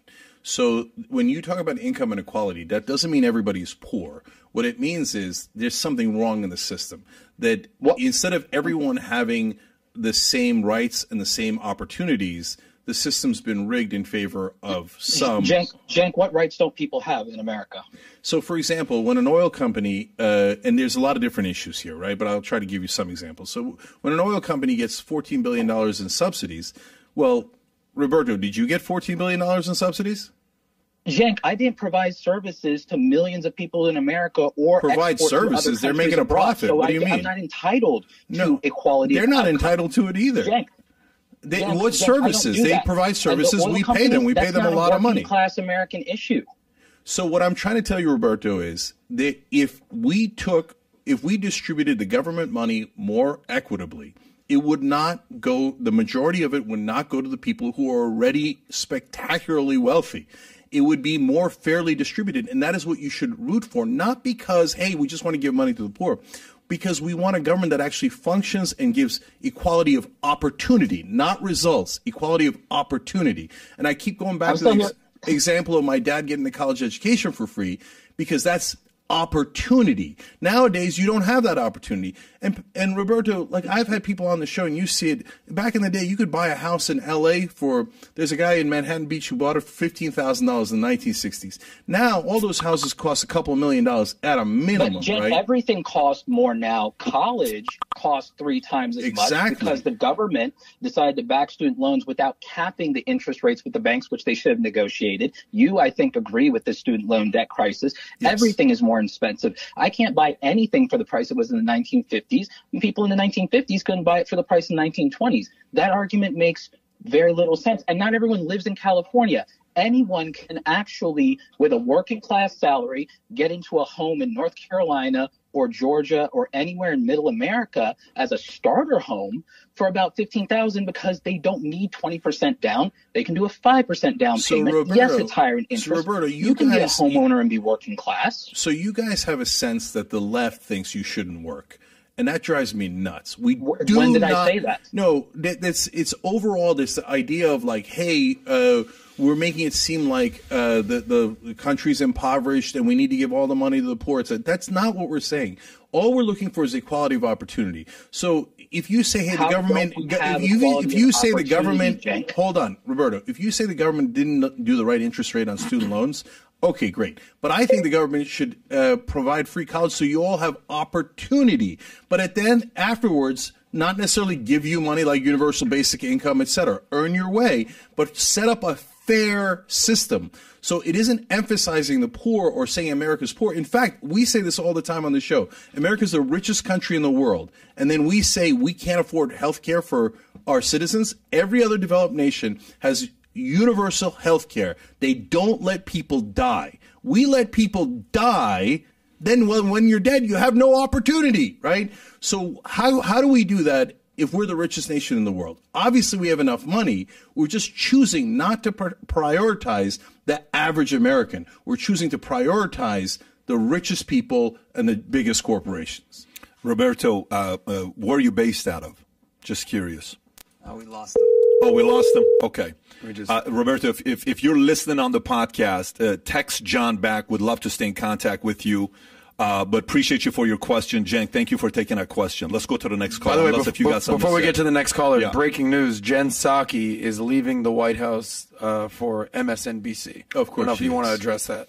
Yeah, it's all one giant circle. You know what? Pull it up on the news. Okay, so so they hire these government. It's a revolving door. So hey, now she's going to get paid millions by MSNBC. Guess what she's going to say? She's going to say that establishment Democrats are awesome. And she's going to say Trump sucks, and she's going to say Bernie sucks. And she's just going to go and she did marketing for the government. Now she's going to do marketing for corporations. So it's the same thing. But I think it's funny, the timing part of it, that it happens right after Hunter Biden's story was on WAPO, and 2 days later this happens to you. Talk about timing. When Jedediah got fired a week after she asked the tough question from Hillary Clinton, you know who I'm talking about, Jedediah Bill. I think we had her on a few months back. That was a timing thing. This is a little bit of too much of timing. Do you think it has to actually do with that? I'm just purely speculating. Yeah. I don't have any information. I'm speculating. Do we have another caller? Let's do 2 more callers and then we'll wrap up. John. Yes, we have Ryan. Okay, Ryan, how you doing? Hey, good. Thanks so much. Thank you so much, you guys, for doing this. Seriously, like this is like amazing what you guys are doing, talking together. So, I'll kind of preface this with saying, hello. Yeah, we can hear you. Go ahead. What's your question? Okay. Go for it. So, thank you so much for you guys for seriously doing this talk. Like this is so amazing. So, I'll kind of preface my question with, I grew up with a dad who came from Iran, and he's an entrepreneur and everything. And he really, I'm fortunate enough to have a dad that really pushes me to succeed in everything. Like, he had a very similar kind of upbringing that you guys did. And I respect both of you guys. I have to say I'm getting a little bit more towards the conservative side. But, I watch both your shows, and what you guys are doing is great. But my question is, I I'm seeing a lot of people in my generation, like, and I didn't live in your generation or any generations before that, but I feel like it seriously seems to me that people are getting a little bit lazier and, like less willing to work, like regardless of whatever narrative either side, like, so go ahead. Yeah, no, I can address that. So it depends. So why? Because we just talked about this on the show the other day. The president of BlackRock came out and said something similar. Hey, this is the first time that anybody's can't get whatever they want because of the entire generation is experiencing what it is to run out of stuff. Yeah, exactly. Yeah. Well, that is true, but it's only true for the entitled class. His kids, because he's a billionaire, have always had whatever they want. But now you have supply chain issues, and all of a sudden they can't order their next Lamborghini, and they're crying to daddy. So are they entitled? Of course they are. But it's not just them. The rich and to some degree the upper middle class, their kids are super entitled these days. I mean, they'll come into a company and they'll be like, "What? It's been 3 weeks. Why aren't I the CEO?" I don't get it, right? But for poor and middle class millennials and Gen Z, they're not at all entitled. They're having to bust their ass. They got student debt everywhere. They can't afford housing. They can't afford health care. They're hurt, and they're trying to work their way out of it. And that's the silent majority of millennials and Gen Z you never see in media. And, excellent. Thank you for that. Okay, do we want to go to the next caller? Yeah, we have Cameron on the line. Go for it. Cameron? Yes, sir. How you doing? Hey, I'm all right. I'm at work right now. Let me hop in the truck. Fantastic. What do you do, by the way? I do internal French drains, so waterproof basements. Fantastic. So tell us, what's on your mind? Sorry, just ran over to the truck. Hey, Chink, dude, this is a great podcast. I don't agree with you on like anything, but sorry, I'm out of breath. God bless. That's America, brother. Hey, Chink, you've been great on this interview, man. You've been really good. Patrick McDavid, you're a star. Dude, I live in Pittsburgh. I make $18 an hour, and I move around 3,000 pounds a day. I actually just moved up from 15 an hour. Thankfully, I was making the quote-unquote minimum wage. So my question was, how could you, as a small employer, I have like $9,000 in the bank right now. As a small employer, how would you pay your employees? Because I think the argument of $15 minimum wage is a little disingenuous whenever it's just a little disingenuous whenever the government doesn't control the market prices. If the government controlled market prices, I think it would make a little more sense. But yeah, thanks, guys. Yeah.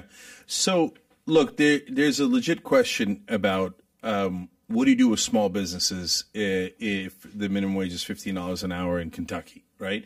And so I think that you could do carve-outs. For example, if you're having under 50 employees, you're still a small business, and maybe that's a different situation. So you have to be really thoughtful about how you balance those interests, right? But overall, we have got to get to $15. I mean, I think his name was Patrick. He'll know because that's the wage he used to get until recently, right? Cameron. Oh, Cameron. Yep. Sorry. That's Patrick. That's Patrick. That's right. So, Cameron, brother, $15 an hour is about $31,000 a year. That isn't a lot of money at all. You could barely live on $31,000 anywhere, right? California, sure, that's impossible, right? New York, it's impossible. But Kentucky, it's hard on $31,000. Especially if you throw a kid in the mix. Yeah, of course. So we have got to try to get people to that bare minimum. Right now, the actual federal minimum wage is $7.25. And you think, oh, nobody gets paid that. That's not true. A lot of people get paid that.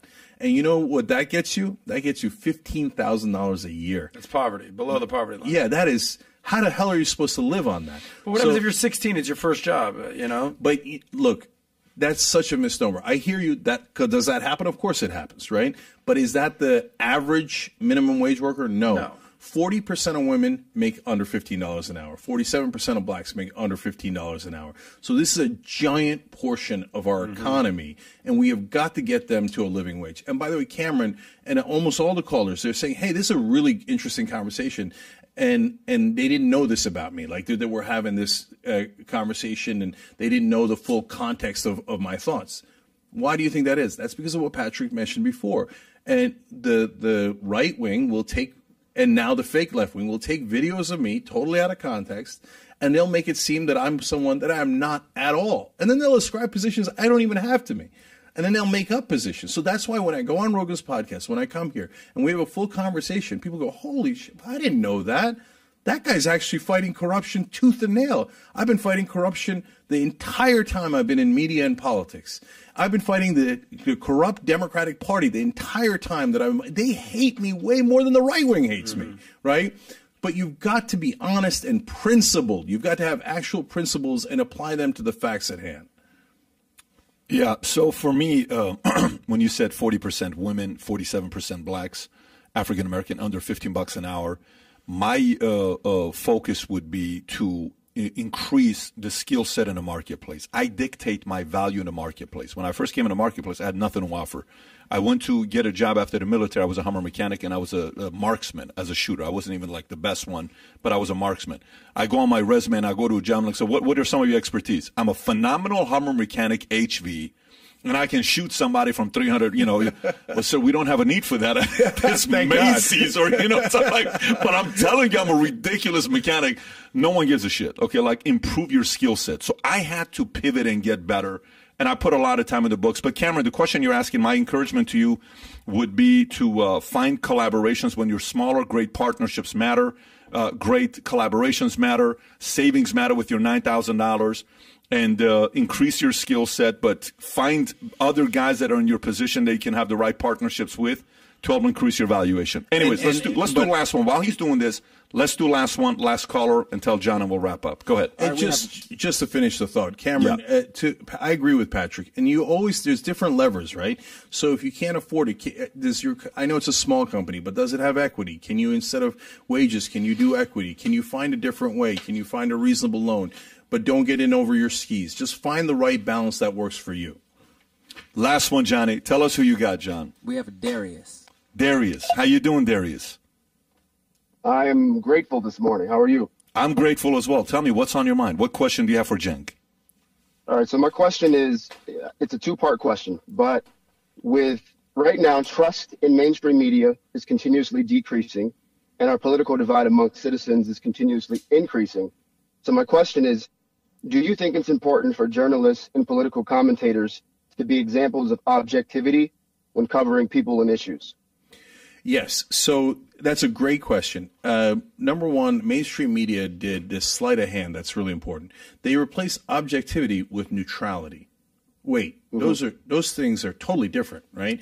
Objective is the Lakers. Okay, now my second part to that question is, if you agree that that's important, how would you rate yourself on your media company and what you put out? How would you rate yourself in terms of the pursuit of objectivity on a scale of 1 to 10?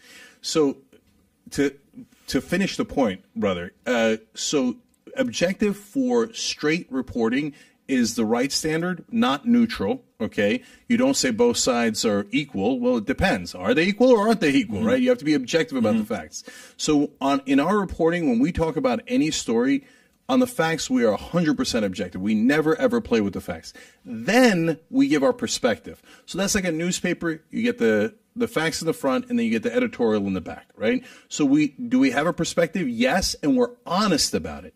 Our perspective is progressive, and everybody's clear about it. Mainstream media also has a perspective. It's that corporate rule is awesome, status quo is terrific, nothing should ever change, and we should stay at the top, and you should stay at the bottom. But they're not honest about their perspective. And then they take their corporate perspective and call it objective. Objective my ass.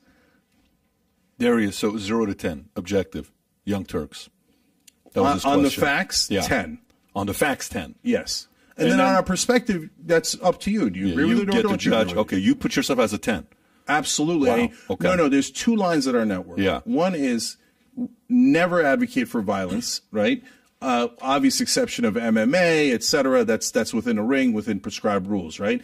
But never advocate for violence and never play with the facts. Crazy, complete different question for you here. Do you think the Washington Redskins being forced to change their names was the right move?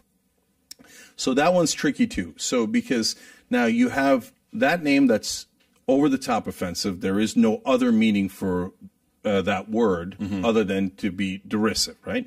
Then you got the Indians, and you say, well, their mascot's terrible, but the name itself is not necessarily offensive. Then you got the Chiefs, it's a perfectly acceptable name. There's nothing wrong with it. Seminoles is actually an ode to the particular tribe in the area. That's actually good. It's almost complimentary.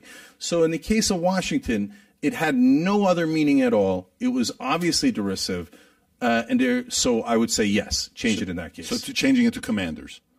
Whatever it is, a Commanders. Yeah, Commanders. I had to ask you guys this. I had no clue. So let me ask you this. So to an Armenian, the Young Turks may be offensive. Would you change your name? Yeah, so Young Turks means young rebels. That's the colloquial use in the English language. You could actually look it up in the dictionary. Sure. And for us, it was young progressives challenging the established system. I mean, that is a textbook definition of what we are, quite literally. But I get that it is offensive to Armenian people. I get that. And so, and I feel terrible about that, especially because I was wrong about the Armenian genocide. So you talked about that. Yes, respect to the fact that you did that. Yeah. I think Anna asked you the question and you addressed it. Yeah. And so, am I saying her name right? Anna, right? Yeah, Anna, yeah. So when I was growing up, I grew up with, honestly, Turkish propaganda, right? And so we all get propaganda. You guys talk about the education system. You know, what is it telling people? Yeah. I remember they taught this absurd thing that I didn't realize it was absurd because I was a kid, right? They said Turks had never lost a war except World War I. Now, World War I was a little hard to deny, right? So, but I believe that. And then I remember as a grown-up, I remember reading about how the Ottomans had lost the battle. And I was like, no, the Turks never... Oh, my God, I can't believe I believed that all these years because they implanted it in my head, right? And, of course, that's not true. The Turks have lost tons of battles and wars, right?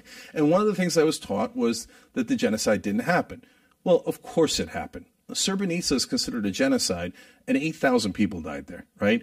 In the Armenian genocide, way more than that, a lot more than that died, and they didn't target Norwegians, they targeted Armenians. So was it based on that ethnicity, race? Clearly it was, and they were targeted. So as I've changed a lot of positions based on facts, I changed my position on that based on facts, and I feel terrible that I had that earlier position, and I've been super clear about it. Yeah, the fact that you change it, that's respect to you for doing that. You know, it was 1.5 million Armenians, give or take, 200,000 to 300,000 Assyrians. I want to say 500,000 Greeks. When you read about the genocide, it's a lot of Armenians, but there's also Syrians and Greeks part of that as well. But my respond back to your first question would be, not my first question would be, I don't think Redskins need to change their name, just like you don't need to change your name. If your name is Young Turks and you offend a guy like me who's Armenian and Assyrian and I don't like it, I don't have to like it.